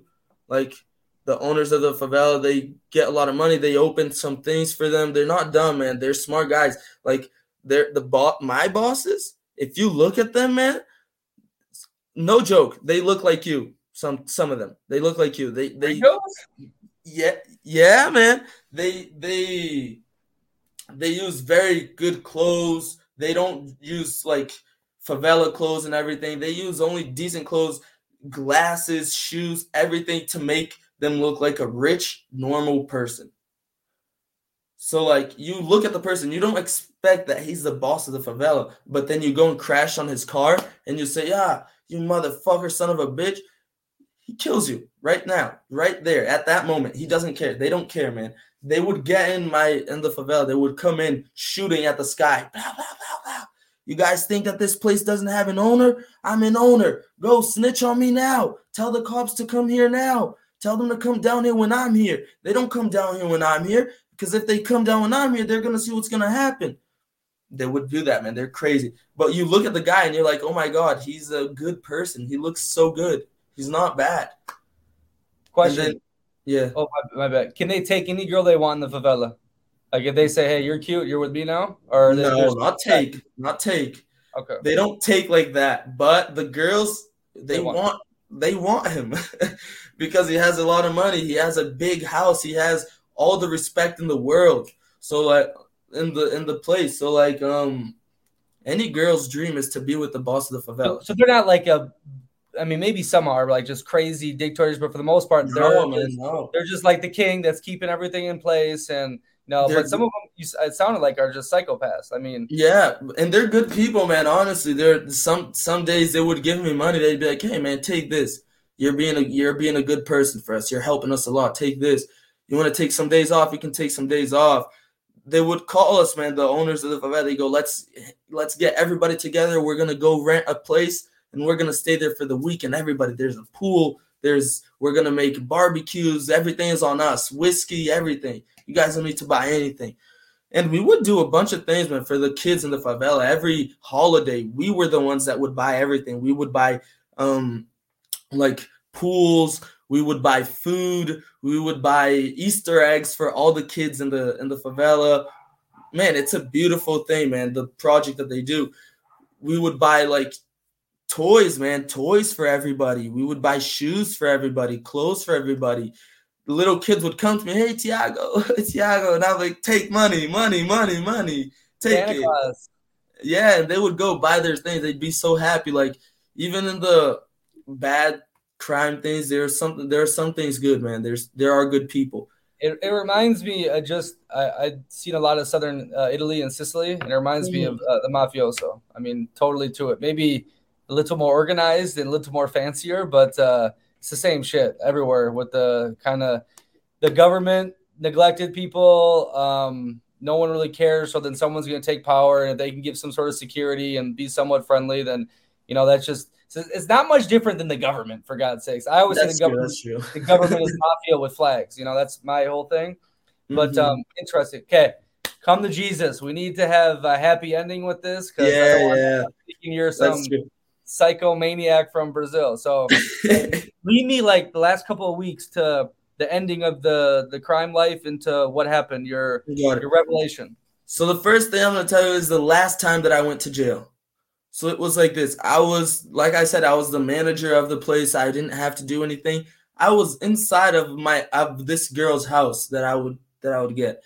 And me at her house, all of a sudden, the guys send me a message. The owners, the bosses, they were like, "Hey, man, get everybody out of the favela because the cops are watching you guys, and you guys just have to hide everything and get out." And I'm like, "All right, I'm going to get out. I'm going to tell the kids to get out, and we're going to stay chill. Thank you for telling us." And then I went and told the two people that were selling drugs for me, I was like, "Hey, hide the things and get out, man. Get out of don't stay in the street. Don't stay selling. If you guys want to come inside the house with me, you can stay inside the house, but you can't be with anything. You got to be with nothing." And they're like, "All right." So then they hid their things, and we went inside the house of this girl that I would get. And all of a sudden, we just heard the cars coming down, because it was like a bunch of apartments. Like I said, this place, it wasn't exactly like a favela. because they destroyed the favela and made all these apartments for everybody. And it was public, so it was an open place, and that's how it was. There was just one entrance, and there would be the parking space and all the apartments around. And we would stay in the middle of those apartments, and then we'd run to the woods, we'd run to the backside, we'd run inside the school and everything. There was schools next to it. So and then all of a sudden I heard the cars, and they came in, the dogs would bark, so they barked, and all of a sudden somebody knocks on the door. Boop, boop, boop. And I'm like, oh shit, who's knocking on the door? And then the guy goes to open the door, this guy that lived there, he's like, who is it? And then the cop said it with such a little low voice, man. I remember as if it was yesterday, with like a girl voice. He was like, it's the police. And then the guy was like, really? It's the police? And he opened the door. As soon as he opened the door, man, the cop didn't even care. He just got him by his chest and he pulled him outside. He's like, come out here now. And then he pulled the guy that opened the door and closed the door. And then all of a sudden, the guy came back, the guy and the cop. And they just went inside the house. I was laying down on the couch with the little kid on my lap. He opened the door. He was like, you get out, get up. And I'm like, what do you want with me? I'm laying down here watching TV. And he's like, get out of that house right now, man, and come outside. And I got up, and then I went out, and he already said, this is the deal, man. I know that you were selling drugs here and everything, and I'm going to bring you guys to jail. It's you. Just tell me where the drugs are. And I'm like, first of all, I'm not selling drugs. I was here at my girlfriend's house. I'm just chilling inside her house. I'm not selling drugs. Are you seeing me with any drugs, with any money right here? No, I'm not selling drugs. And he's like, man, shut up. We're watching you guys since morning. We're seeing everything that you guys are doing. You guys are selling drugs. You and those two people that are inside the house with you. And I'm like, then you're seeing things, because I'm not selling drugs. I can tell you that for a fact. I'm here at my girlfriend's house, and I'm not selling drugs. I didn't touch drugs any day today. And then he's like, no, you are selling drugs. So you think that I'm stupid? And then he stayed with us. He stayed talking a bunch of shit. And then it came 3 cop cars. It was 2 that were from the Shock. I don't know if you've seen the Shock. They're one of the worst cops here in Brazil. Shock. They're a brown. This is what I was talking about, the one that was rolling through my Airbnb that goes to the favela, right? Mm-hmm, yeah. They look angry, and they're in like tough cars. A brown car. Yeah. That guy. That's it. Yeah. So yeah, the 2 shots, those things can just kill you if they want, right? Yeah, they kill, man. They don't even care. They don't think twice. And then another cop car that was the Hawka. They're called the Hawka. They have the dogs. They come with the dogs. So they find everything, man. Nothing stays hidden from them. And my drugs, man, I got the drugs and I put it all the way on the other side of that stream that I told you that they have. So I put it in the middle of the woods, and the dog found it, man. The dog went around the woods, went on the avenue, and went down inside the woods. He didn't cross the stream. He went around and got the drugs, and then he found the drugs. And then the cop was just like, we already found the drugs. We found all the drugs that you had, and we're going to bring you guys to jail. I just want you guys to tell me that you are. Just tell me the truth. Why are you going to lie? And I'm like, I'm not selling drugs. I'm not. I'm at my girlfriend's house. And I denied it all the way to the police station. Then when we got at the police station, I was like, hey, you know what? I'm going to tell you the truth. These 2 people that you got, they were only watching for me. I was the only one that was selling because they were older than 18. So I was doing what? I was trying to free them and keep just me. I was way higher in the rank, but I was under 18. I knew that I wasn't going to stay as much as them. And I tried to free them. I was like, that's why people, I don't know, they love me too, because I'm like, I see the best for everybody. I don't care if it's going to affect me, but if it's going to be better for everybody, that's what I choose. So then I told them, you know what? It's all mine. I was selling. They were only watching. And if you want to know that I'm telling you the truth, you don't need to count how much drugs there are there. I'm going to tell you exactly the amount. But if you want to count just so you can be sure what I'm telling you, you do it. There's this, and that. And he's like, all right. How much was it? I'm curious. Man, I don't remember exactly, but it was a lot of drugs because, like I said, I was the manager. So they didn't get the drugs with the kids that were selling. They got the drugs with me. It was all the drugs that we had. It was like a big bag like this of drugs. Give me an average. Like, at this point, yeah, like how much daily were you pushing? Man, it was like Damn, we would sell a lot of drugs, man. It would be more than 30,000 reels of drugs every day. So like at that moment, I probably had like a value of like 10,000 reels of drugs with me. Okay, so yeah, 30,000 reais is 6 grand in dollars for everyone listening. How much does a gram of cocaine go for in Brazil? Just for people to kind of understand, like how much. It's like, man, the pins that we would sell, it would be like 0.8. It wouldn't be 1 gram, but it would be 20 reels. So Yeah, so I mean, you're talking fuck four like a five hundred, a four hundred. $4 $5 grams of cocaine in Brazil. And like, if everyone know in the States, I'm not saying I'm a drug guy, but you're paying like fucking $100 grams, you know what I mean? And you're Damn. paying what, $5 grams here. Yeah, You said 20 Rias for point 0.8 divided by five, $4. $4, $4. Yeah, $5 for a gram, basically. yeah, So listen to that though. So a gram he's selling for $5, and he was selling $6,000 worth of or drugs on him, right? You said daily. yeah, You said pushing, but you got caught with 10,000 reais, which is two yeah. Like grand. ten Okay. thousand. I don't want to do the math right now. Someone will do the math in the comment section, but that's not no wimpy weight right there. That's a lot of. Yeah, it's a lot of drugs, man. It would be a heavy bag, man, and big. It was like this big and really heavy. But like so then he got everything, he counted and it was right. He's like, "Wow. That's true, man. There's that much." Because I knew how much drugs there were because they were all closed. None were open because they were all hidden for me to get the money with the kids that finished selling them, and I would get the money with them and give them more. So I had all the drugs with me. They were all on my responsibility on the other side of the thing. So then and then I even asked for the cop. You should see how they are killers and everything, but they are the most thugs, man, honestly. It's like two thugs, man. One thug is the crime and one thug is the cops. Because look, I told him, I'm like, damn, I'm gonna go to juvie. I'm gonna stay there a long time. It's already my sixth time going. You know what, man? You should please help me. Give me like at least 2 grams or a gram of weed so I can bring inside, so I can smoke inside when I'm there at the jail and everything. He's like, really, man? You can do that? And I'm like, yeah, if you give it to me, I'll swallow it. And when I get to the jail, I'm going to poop it out and I'll open it up and I'll smoke the weed inside the jail. It's chill. We do that. And then he's like, really? All right. So in a little bit, I was talking to the sergeant. He was like, in a little bit, you what's it called? You call me and ask to go to the bathroom. I'm gonna get the bag and I'm gonna bring the bag to the bathroom and I'll give you some weed inside the bathroom. And I'm like, all right.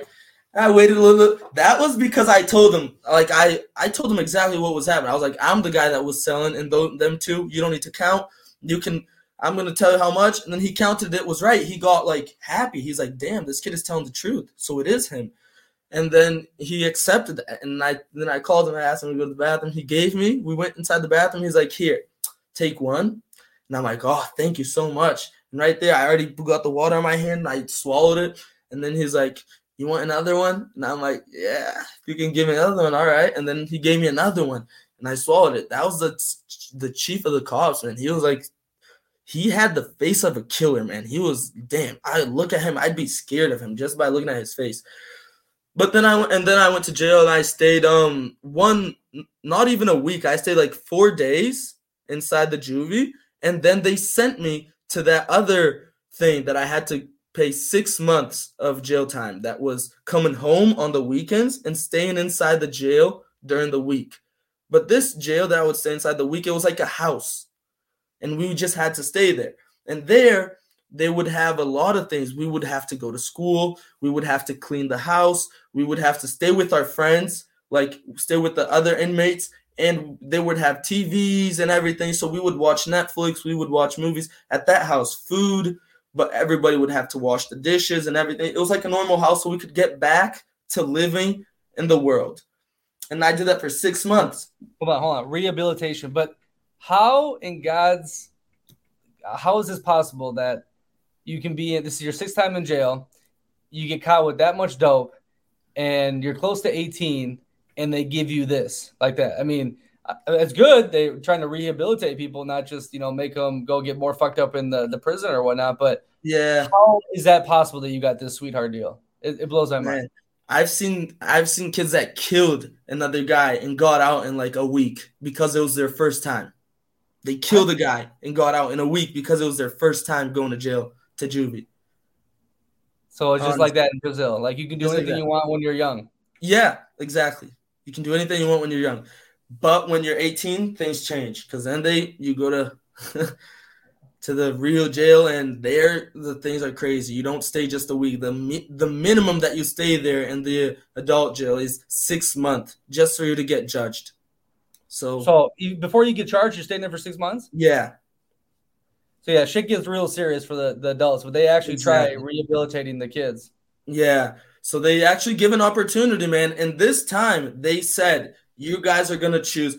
And like on my 4th month, my 5th month, I was like, you know what, man? If I was the manager and the guys told me that the cops were coming and I went to jail inside of a house without nobody like outside, nothing was telling that I was inside that house. How did I go to jail being a manager and like nothing explains the way that I went to jail. So I was like, you know what? I'm gonna get out of this crime. I'm not gonna sell drugs anymore. I chose that. That was when God unfolded the blind, and He was like, just think. You're 4 months paying this thing.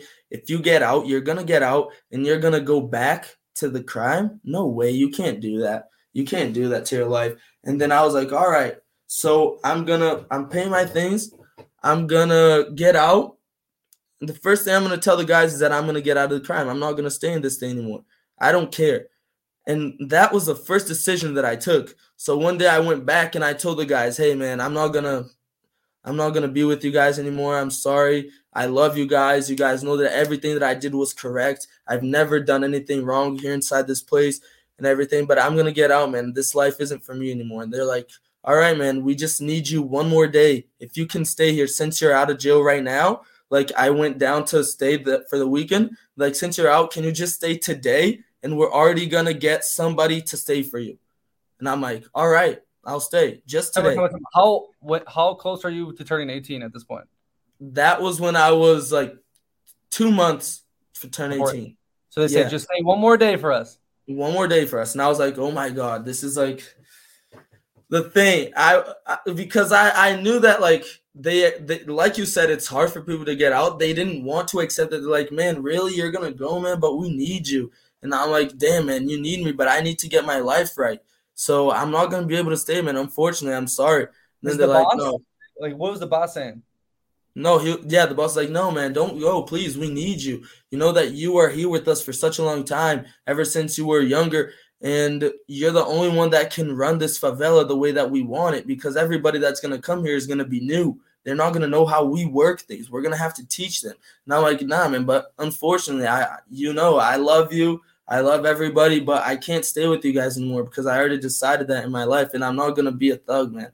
I'm not gonna be a thug. This isn't for me. Look at me, man. I was inside of the house and I went to jail. How do you want me to? Are you crazy? That doesn't come in my mind. How could that happen? I'm not gonna be in this crime anymore, man. And they're like, no, then all right, then just stay just one more day, and we're already gonna have someone to fill in your place. All right. And I'm like, all right, that's it.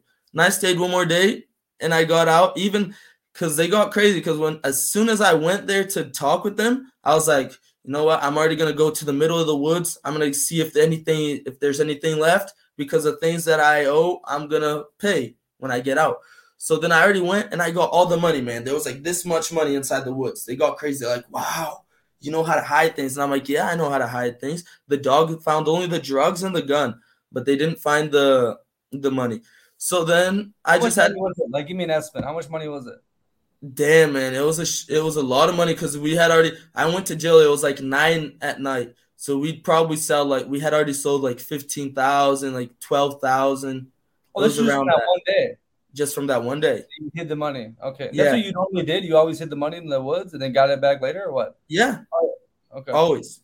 And the drugs and the woods and everything was hidden. They were like they gave it in my hands, and I had to do whatever I could to hide it from the cops and give one by one to the people that were selling. So then I decided to do that, and I got out, and that same moment that I got all the money, I already got my part. I'm like, I'm not gonna stay without money because you know how it is. So then I got my part, and I gave them theirs, and I already said, man, I'm gonna work now as an actual job, and I'm gonna pay you guys day by day. I'll pay you whenever I can, the best way possible. You guys know how I am. I'm not gonna let you stay without the money. And they're like, all right, man, it's chill. You can go, you can work, and you can pay us whenever you can. So then I stayed paying them for a while. It was a pretty Paying big, the favela off your normal money. yeah, because of the drugs that I lost. Or I would stay Oh, yeah. because it was a lot of drugs, man. But it Yeah. wasn't just, I didn't have to pay everything by myself. So we divided like those 10,000 with the three people, me and the other two. So it was a total like 4,000, 3,000 for each. Yeah. It was Yeah. like that, like 3,500. It didn't pass You that. paid them back for that. Okay. Yeah, and then I worked and I gave them back. But that was like when I decided to do that, look what happened. Me paying my jail time, I hadn't finished yet, and they said, "Hey, we have an opportunity of a job. This is what's going to happen. We need the three best inmates that we have here, the three best kids that are with the best behavior, that are working inside the house, that aren't fighting with anyone." They're like, "All right, first one, Tiago. Tiago's gonna come because he's doing everything well, everything right. He's not doing anything bad. So Tiago's gonna be one. Do you want Tiago? Do you want to work?" And I'm like, "Yeah, I want to work. Let's go. I'm ready to work. I already decided to not go back to the crime. So this came at the perfect time." And then they're like, "Oh, then that's it, man. That's it. So let's start working." And then they did all the process and everything. And I got accepted to a job that I would get half of a salary. Look at how much I would make now. 500 reals per month. That I would make more than double that in one day. Yeah, that should tell the listeners. Like, so before you're making 2,000, you're making 2,000 reais dealing dope a day. Yeah. Now 500 reais for like probably a manual labor job a month. A month. God. Crazy, man. That would make me be like, it'd be hard to not go back to the crime. Like, fuck. Exactly. Like, it was very hard, man. It was terrible. It was like that's why most people go back to the crime. Most kids go back because here in Brazil, if you're younger than 18, that's the maximum that you can get. It's 500. It's half a wage. That's $100. I mean? Well, now the rate's a little lower. That's $100 a month for you listeners. $100 a month. And how many hours a day were you working? It was only 4 hours a day. 5 days a week? Yeah. $100 for four times 20 a week, 20. Hold on. 80 hours. 20-hour weeks. 20-hour weeks, $100 a month. Yeah. Yeah. It's pretty crazy, man. But then I decided to do, and what was that? But that job was more of like a course, man. So I did this audio visual course. So I would learn how to take pictures. So I know how to use a camera. I know how to edit a video. I know how to do a lot of things, man. So I learned, and I would get money to learn. So that was the job. So I would learn for 4 hours and get paid half a wage. So 500 reals a month. So then all of a sudden, me doing that, it was a contract for 1 year of that job. So that was the time for me to like get my life ready and everything. So I turned 18. The first thing I did, started getting my driver's license. So I did that, working. And after that, man, I saw the opportunity to join the football team because I told the woman at my job, look at this. I told the woman at the job that I got from the jail time that I loved football, that I've lived in the United States, that I speak English. And she's like, wow, that's crazy. You're the star here because you're the only one that speaks English. So I was basically the star at the job. And she told me, I have a friend of mine that used to be my student. He used to play football for Bachimbu Dogs. So that's the team that I play on for today that became Cruzeiro FA. It used to be Bachimbu Dogs.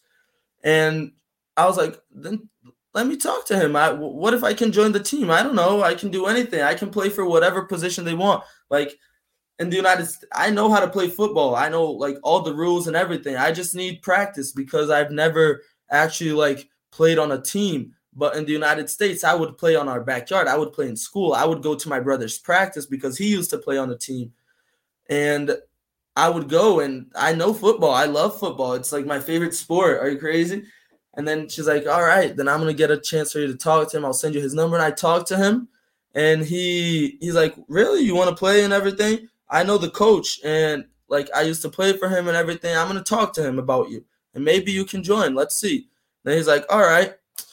And all of a sudden he sent me a message. He's like, man, I talked to my coach, and he wants to talk to you. And I talked to the coach, and I was like, hey, I'm not gonna lie. I've been to the United States, so I know football, but I've never played on a team. But I can learn how to play. I can play any position that you want. What position do you need? I will get better. I will do what you need for me to play on that position. I don't care what it takes. I will play for the position that you need. I will do what I have to do. And he's like, really? We're needing receivers. And I'm like, wow, that's like the best fit for me, a wide receiver. So, yeah. Tiago, 1 second. Yeah, hold on. We're getting a little glitchy. Let me write it down. Hold on. Hey, just talk. Just talk to me. Talk quick. So, and then No, hold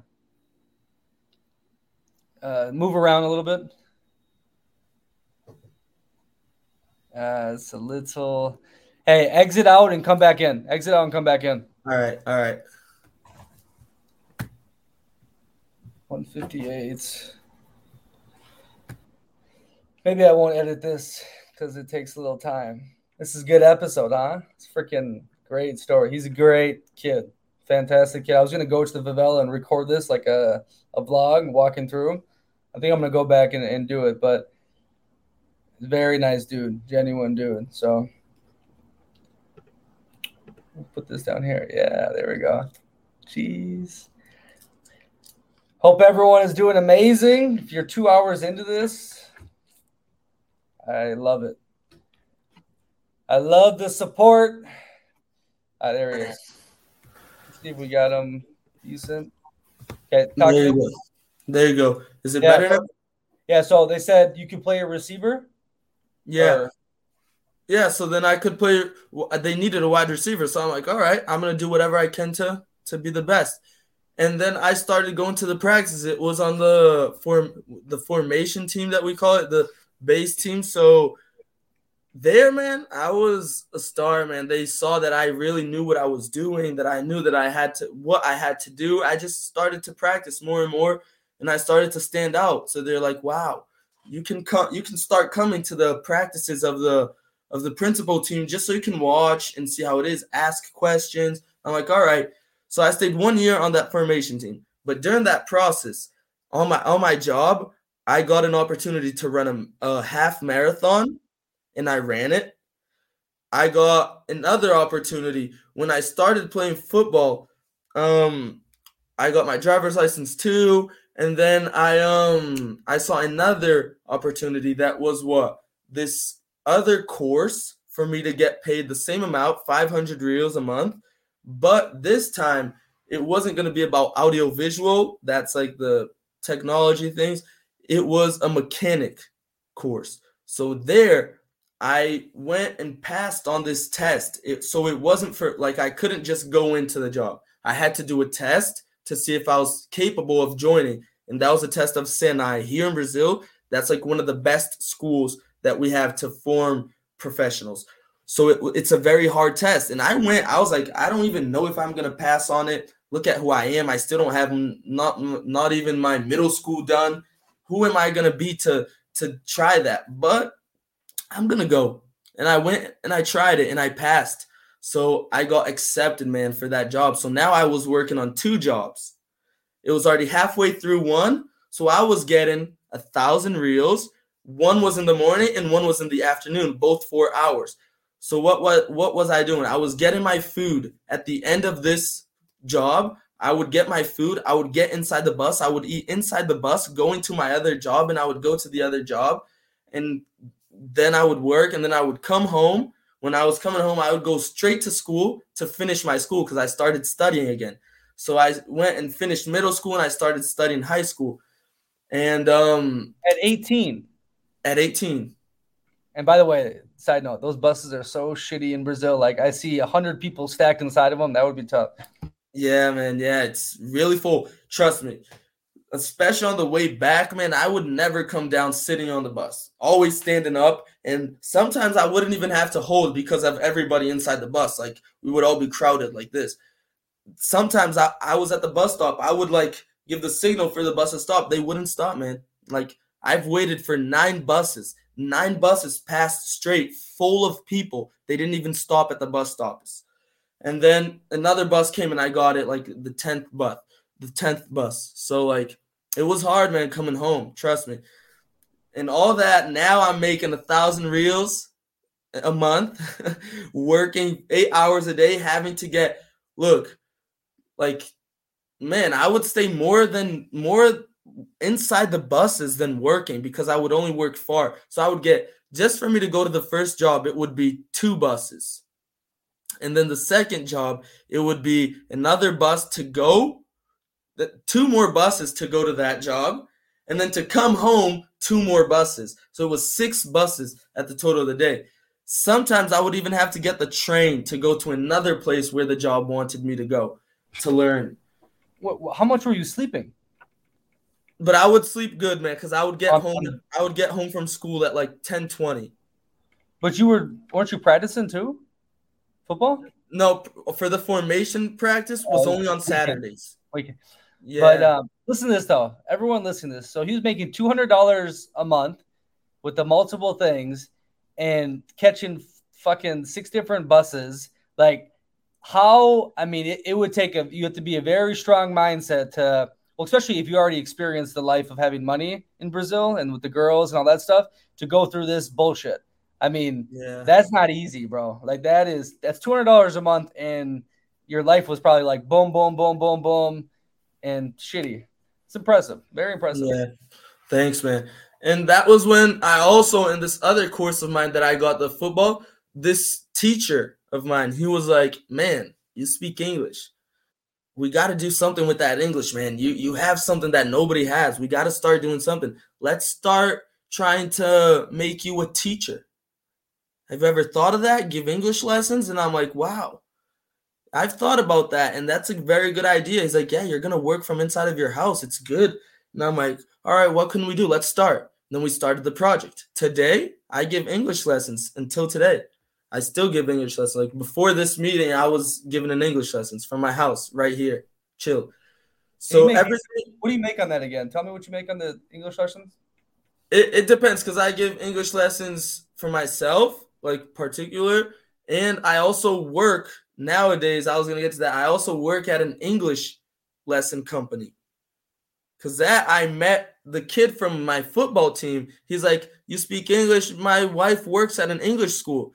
And they need an English teacher. They want to contract an English teacher. How about you, man? You give English lessons for yourself. You should go. And I'm like, man, but I don't even have my high school done yet. And then he's like, man, they need the high school done. But I don't know. You speak English fluently, man. I don't think they can deny the work for you.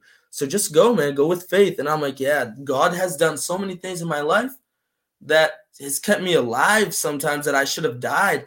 And why wouldn't he? How wouldn't he like let me get this job? This is easy for him. So then I went and I tried the job, man. And the guy was amazed. The owner of the English school, like I was speaking English with him and he couldn't like understand me that much because I was speaking so good. He's like, wow, I'm speaking to an American.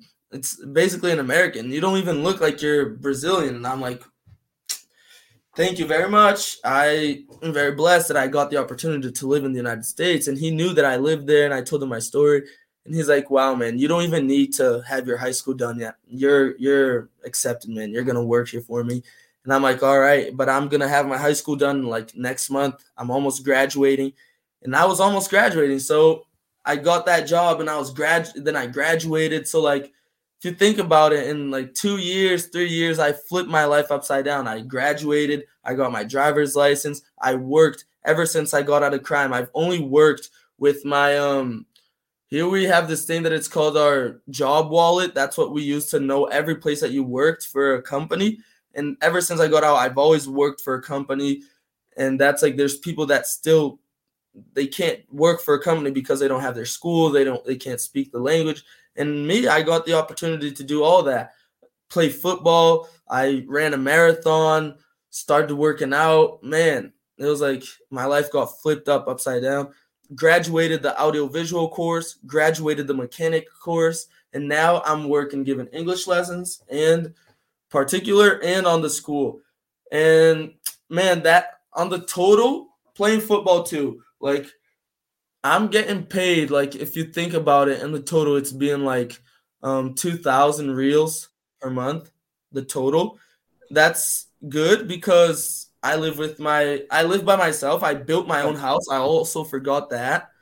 I built my own house, man. With that money of me working on those two jobs, 1,000 reals, I built my own house here in Brazil. Whoa, not your family's house? You build a house in Favela yourself? Yeah, but like it's in my parents' Oh, it's like it's in the separated? space. It's in the space, but I built my house, for example, like in the backyard. I built my house for me, so I live by myself. Yeah, And minimum wage is like 1,200 reais, and like a lot of people earn minimum wage. So you're yeah, making 800 more, almost 50% more than minimum wage. Yeah. that's true. Yeah. And Hold on, working I'll make a point though. What you just said is great lessons for everyone. First of all, on limiting mindset, like, oh, I didn't have my high school, like I'll never get this job. Then you just went for it, and it worked out. The English speaking, yeah. and then the other factor was everyone has skills that they don't fully appreciate or understand you can monetize or do something with. Like you were living with an amazing skill in Brazil, being able to speak English, and you never did shit with it, right? Besides get made fun of because you didn't know Portuguese. And then you found your place, and now you earn good money from it. Like everyone needs to look at themselves with that and say, like, damn, what am I not utilizing that could be valuable to someone? Because everyone's got something that is unique to them that could make a difference somewhere. So I wanted to make those 2 points. Yeah, that's true. That's true. I agree completely. And that was like that's totally inside of your mind, man. You can't like think less of you. You gotta think more of you. Like you know that you're capable of something, but you gotta think that you're more capable of more. Like you can never get satisfied. You gotta want more. So then like I started playing football and everything. So I what was I saying, man? Before that, what you said?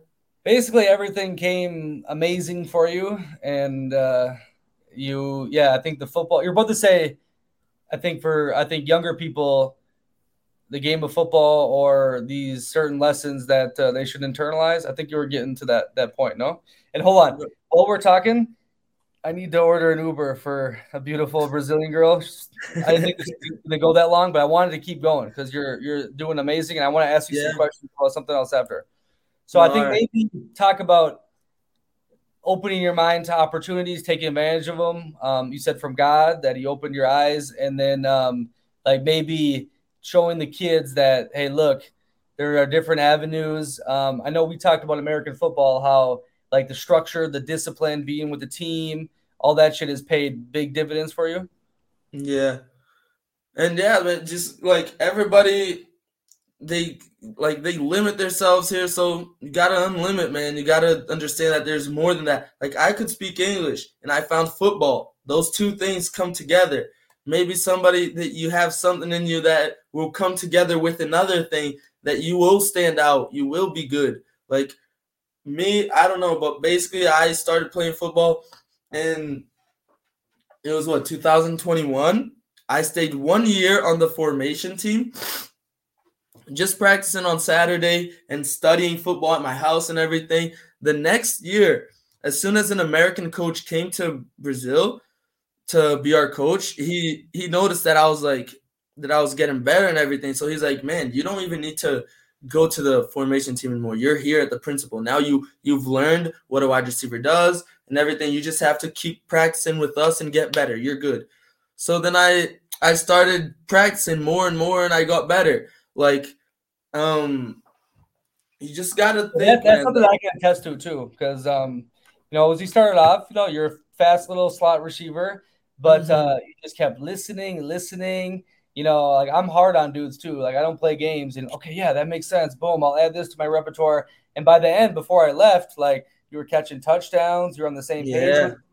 Yeah. You know, Having, and here's what's crazy is that coming from Mr. El Chapo leading a favela, and then to see some, arrogant, big ego guy come in here and say, do this, do that, and then to take it because you realize, like, I've done this for a while. Like, I know, and you want to yeah, get on the good side because I'm throwing you the football, but you were open to all the suggestions, right? And I think that is definitely key. Like, maybe, yeah, in one area you could have had me killed, but in this area, like, hey, maybe it's smart to listen to what I'm saying, which is smart because that's hard to get rid of that ego. I have a yeah, problem with it too. Like, anyone telling me any sort of things to do, that there's an issue. And if I had the power that you said you had in the favela, like where I could make people dead or or whatnot, I wouldn't take shit. I wouldn't listen to man. nobody. Sure. You should see me in the formation team, man. In the beginning, like there were some players that would honestly, like, I don't even like to say this, but there's some players that didn't treat me good, man. They wouldn't like me. I don't know why, man. But one day, me when I was in the formation team, I had like just gotten out of the crime and everything, so I was like very fresh with that mindset of crime and everything. This kid just called me. He called me a son of a bitch, man. And I was like, are you crazy, man? Like, in the crime, man, you never talk about somebody's mom, man. And if you talk about someone's mom, you're giving them the reason to kill you, man. And this guy just called me son of a bitch. You can't you can't say that when nobody asks you. And I'm like, oh my God, I'm not even going to say anything. Honestly, I just held back and I was like, I'm not going to say anything. I'm going to bring God. And I think what gave me that peace is God, man. That's the only thing that gives me that peace is God, because even today, man, I go through some things that I'm like, wow, you have to really hold on so you don't say what you want, so you don't act angry out of your mind. I always think before I do something, because it's very hard, man. In this world, we're getting tested every day. Every day it's a test. And if you pass, you're going to learn and you're going to get better. And if you don't pass, you're only going to get worse. So that's what I do, man. I take everything that somebody says to me, I use it to get better. If someone slaps me, man, if someone hits me in the face, man, I'll turn the other way and I'll let them hit the other way. I don't want nothing. I'll learn with that. I'll be like, if you did that, that was for some reason. And I'm going to make sure you don't do that ever again. I'm not going to give you the reason to do that ever again. It's pretty crazy, but that's what I'm learning with God, man, that you just have to trust God that he's going to do whatever has to be done. Like, I trusted him and he brought me to where I am today. And I'm an example, man. A lot of friends of mine that were selling drugs, that were crazy in this world, they got out of it. They got out of the crime. They looked at me. They're like, wow, Thiago, you gave me the inspiration, man. I'm not a criminal anymore. I'm not selling drugs anymore because of you, man. I saw your way. I saw that you can get out of this. I saw that we don't need this. Look at you. You didn't even know our language, man, and you came to this place. Then you suffered. And now look at you. You're doing college. You're playing for a professional football team, Cruzeiro. That's like my dream team. I love that team. And you built your own house. You got your driver's license. Look at all the things that you accomplished. And honestly, nothing is for me, man. I do everything is from God, because it was from the moment that he took that blindfold off, because I was willing to give my life for the favela. I was willing to die for my brothers, for my homies. But I got blind and now I can see again, thank God. And I just want to get better and do my best in everything, man. That's it. Yeah, and I hope the blind is removed for someone that watches this, that listens to it. Obviously, it's Yeah, going me to be too. tough for the favela kids. They don't speak English, but I guarantee you a lot of dudes in the USA going through shit or thinking about joining the bad life could hear a story from you, who no hood in America is anything like growing up in the favela in Brazil. Let's get that straight, That's right? true, man. So That's true. if you can get your shit straight and go through what you did and find the right path, I'm pretty sure anyone that speaks English can figure it out too. So definitely, hold on, before I end this thing, I want to hear. So do you have any meaningful tattoos? Because you're covered them. Like, is there any of it like gang inspired, or how did you get them in jail? Like, I'm curious on that, because here's when I first saw you. I'm like, oh shit, this looks like Brazil. Like, to be honest, it was, you grow up in the USA, you hear of MS-13, which is eradicated now because the El Salvador president just took out everyone. He's doing a great job. I like him a lot. But you looked like a El Salvador like just a fucking killer, right? So I'm Yeah. curious, what does the tattoos and all that shit stand for? Man, honestly, like I have a lot of tattoos on my body that are clowns, and like here in Brazil, we use that to like a lot of they say that people do clown tattoos that kill cops, but honestly, that stopped. Like there's a long ass time that has stopped. That doesn't mean that but we still use that to show our hate, our our suffering that we've had on the hands of the cops, of the people that they've killed that we love, that makes us hate them. So all of a bunch of tattoos that I have on my body are clowns, and they represent that I don't like cops. Unfortunately, they're not all. I know a lot of cops that are my friends and everything, but there are a lot of cops in this world that don't like. They don't do what they should be doing, man. They should be protecting us. They're not protecting us. They're hitting us. Like my brother, he went now that he's in jail. He wasn't with anything, man. He wasn't with any drugs. He wasn't with any guns. The cops just threw the guns, threw the drugs on him, and said that they're there, that they are his. And my brother's word against the cops' word in front of the judge is nothing. So my brother can't say anything. And the cops planted drugs on him and send him to jail. So like they've killed my friends. I've seen cops kill my friends. What they've done to me so many times, hitting me, trying to find out where drug is. Why can't they just accept that they got me with nothing? They gotta hit me and they gotta torture me to find more drugs. No, that shouldn't happen. I've seen them beating workers, man. People that work, they have their jobs. They would beat them like just for nothing, man, for being where they are. And like the guys, for example, they park their car here in front of a place and they're taking something out and the cops want to get in the favela. They're gonna be like, wow, you're working for them. You're working for them, stopping us. What are you doing? The guy's taking out his groceries. So like I have a lot of hate for cops, but not all. Like I said, I have friends. Some people are amazing cops. They do their job. Sometimes they got me. They're like, I got you. You lost. You're going to jail. There's nothing else that you can do. And I'm like, yeah, that's it. I accept. One day I win, one day I lose. And then I lost. But Hold on. To make this point on this, because it was obviously a very heated debate the last couple of years with the George Floyd and the Black Lives Matter and whatnot. Mm-hmm. So, in my opinion, for sure, a lot of cops, okay, not a lot, but a good percentage never had power, growing up. And once you get that power usually corrupts. So they start doing some dumb shit.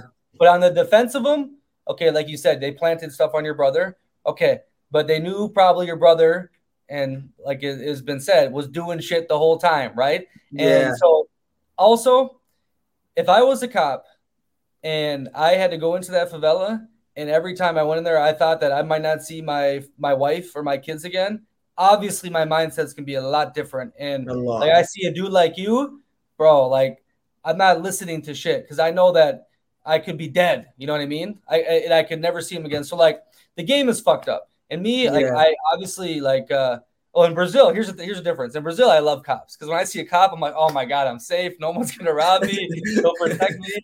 But in the USA, like fuck, when they pull me over, fuck cops. Like, are you kidding me? I'm not doing nothing. Like, this is bullshit. Yeah, man, it's crazy. But I see definitely both sides. And I do think we do need them because there's a lot of fucked up people in this world. Yeah. We need someone that can stomp them down. But I also see the bootlicker side where they're just following orders from the top dog and keeping the rich people in Brazil and their gated communities safe and making life hell for you guys. But it goes both ways. Yeah. Just like psychopaths in the favela, there's psychopaths in the police department. And of course, for you to see that, like you said, is impressive because you were in a war with them, for the majority of those, years that you were doing your thing. So that's why the point I had to make. Yeah, no, that's facts. That's facts. And I have one more tattoo that I think that like it fits in with the clowns too, is that I have on my whole chest, like right here, this whole thing, it's written, even in the smile, maybe the heart feels pain. I know it's weird, but could you show like just take off the shirt because this is I can show really gang crazy shit. So like it's basically the tattoos. So like it's right here that I have this, even in the smile, maybe the heart feels pain. And I have a clown right here. I have some clowns right here, this and that one. I have a gun with an assault rifle, a kid with an assault rifle sitting down. And I used to have this hat too. A hat just like I have another clown right here. Then right here I have the Statue of Liberty with the gun in her hands, another gun right here. They're pretty. Then I have this blessed by God on my hand. I have this other clown on my back. I don't know if you can see it. Oh, wait, hold on 1 second. 1 second. Yeah. Okay. Got it. And I see the money symbol. So basically, it's all money, guns, clowns, and like, what do you feel now? Like it's like a representation of your past, or do you feel Yeah, like, that's okay, exactly what it is. Like the one on my hand right here, I want to like get rid of them just because it's on the hand and everybody sees it.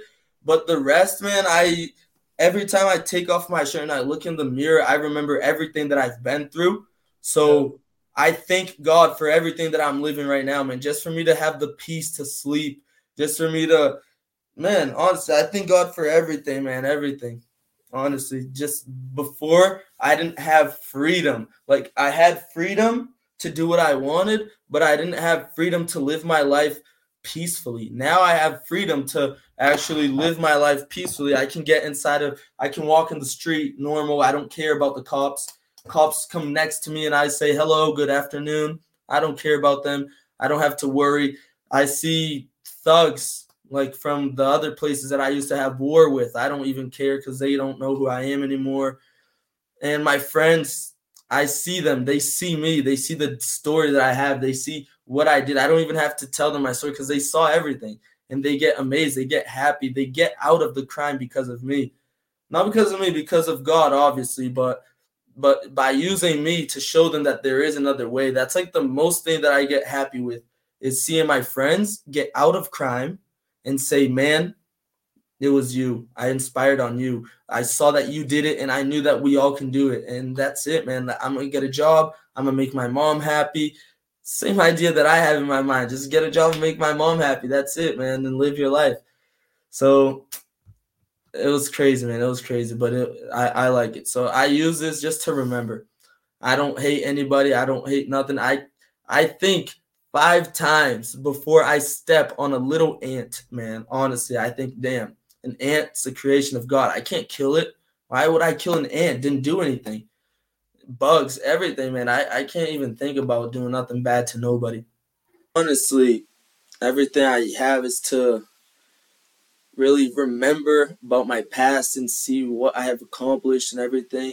And there's nothing more satisfying than actually hearing from my friends, man, hearing from everybody that I've seen doing these bad things, see that they changed the way of their life. They said, man, I got out of the crime because of your inspiration, because of how I saw that you were able to get out of this crime life. And I'm also going to be able to. I know that everybody has a special gift in them that they can use to do good things.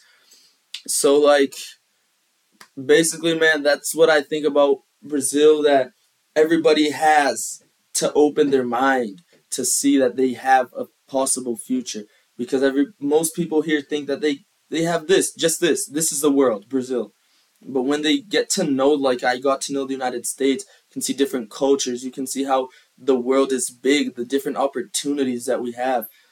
Man, that's it, man. You just have to be able to think about your future, not live one day at a time, but think like 5 years after, 10 years after. How is life gonna be? If you think that, if you see that it's gonna be a little bit bad, you still have time to change, and it's never late. Just like me, I stayed in that bad life all my time, all those years, and one day I decided to stop and start making the right decisions. It was one day. I was always making bad decisions, but that one day that I started making the first good decision, after that just kept on coming good things, good thoughts. And that's it, man. God, he opened my mind, opened my eyes, and now I just want to continue living and making the best out of everything. Keep honoring God, because if I would not be here if it wasn't for him and my family, my friends, and everybody, just that. And you know it, Nicholas. It was a great time that we had right now, talking, expressing our feelings and everything, talking about our countries, the different types of people, the different types of lives here in Brazil. And it was amazing, man. I liked it a lot, and it was a pleasure being here with you. And let's keep on going, man. One day we'll talk again, and one day you show up in Belo Horizonte so we can maybe do one like this personally, answer some more questions that people have. If anybody has any questions in the comments, we can answer them later on. But that's it, man. And everybody just take some time to think about your life and what you're doing, because I forgot to tell you this, but I've spoken to a lot of kids that are in the same place that I used to be in the jail. I've went there, I talked, we've made meetings like this, and a lot of them decided to change their lives. And I know that somebody hearing this is probably going through something like it.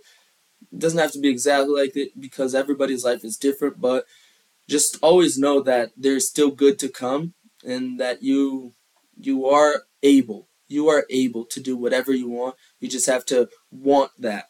You have to study, you have to do everything possible to make that happen, and it's all in your hands. All right, and I'll see you, Nick. It was a great time with you. Bye bye, man.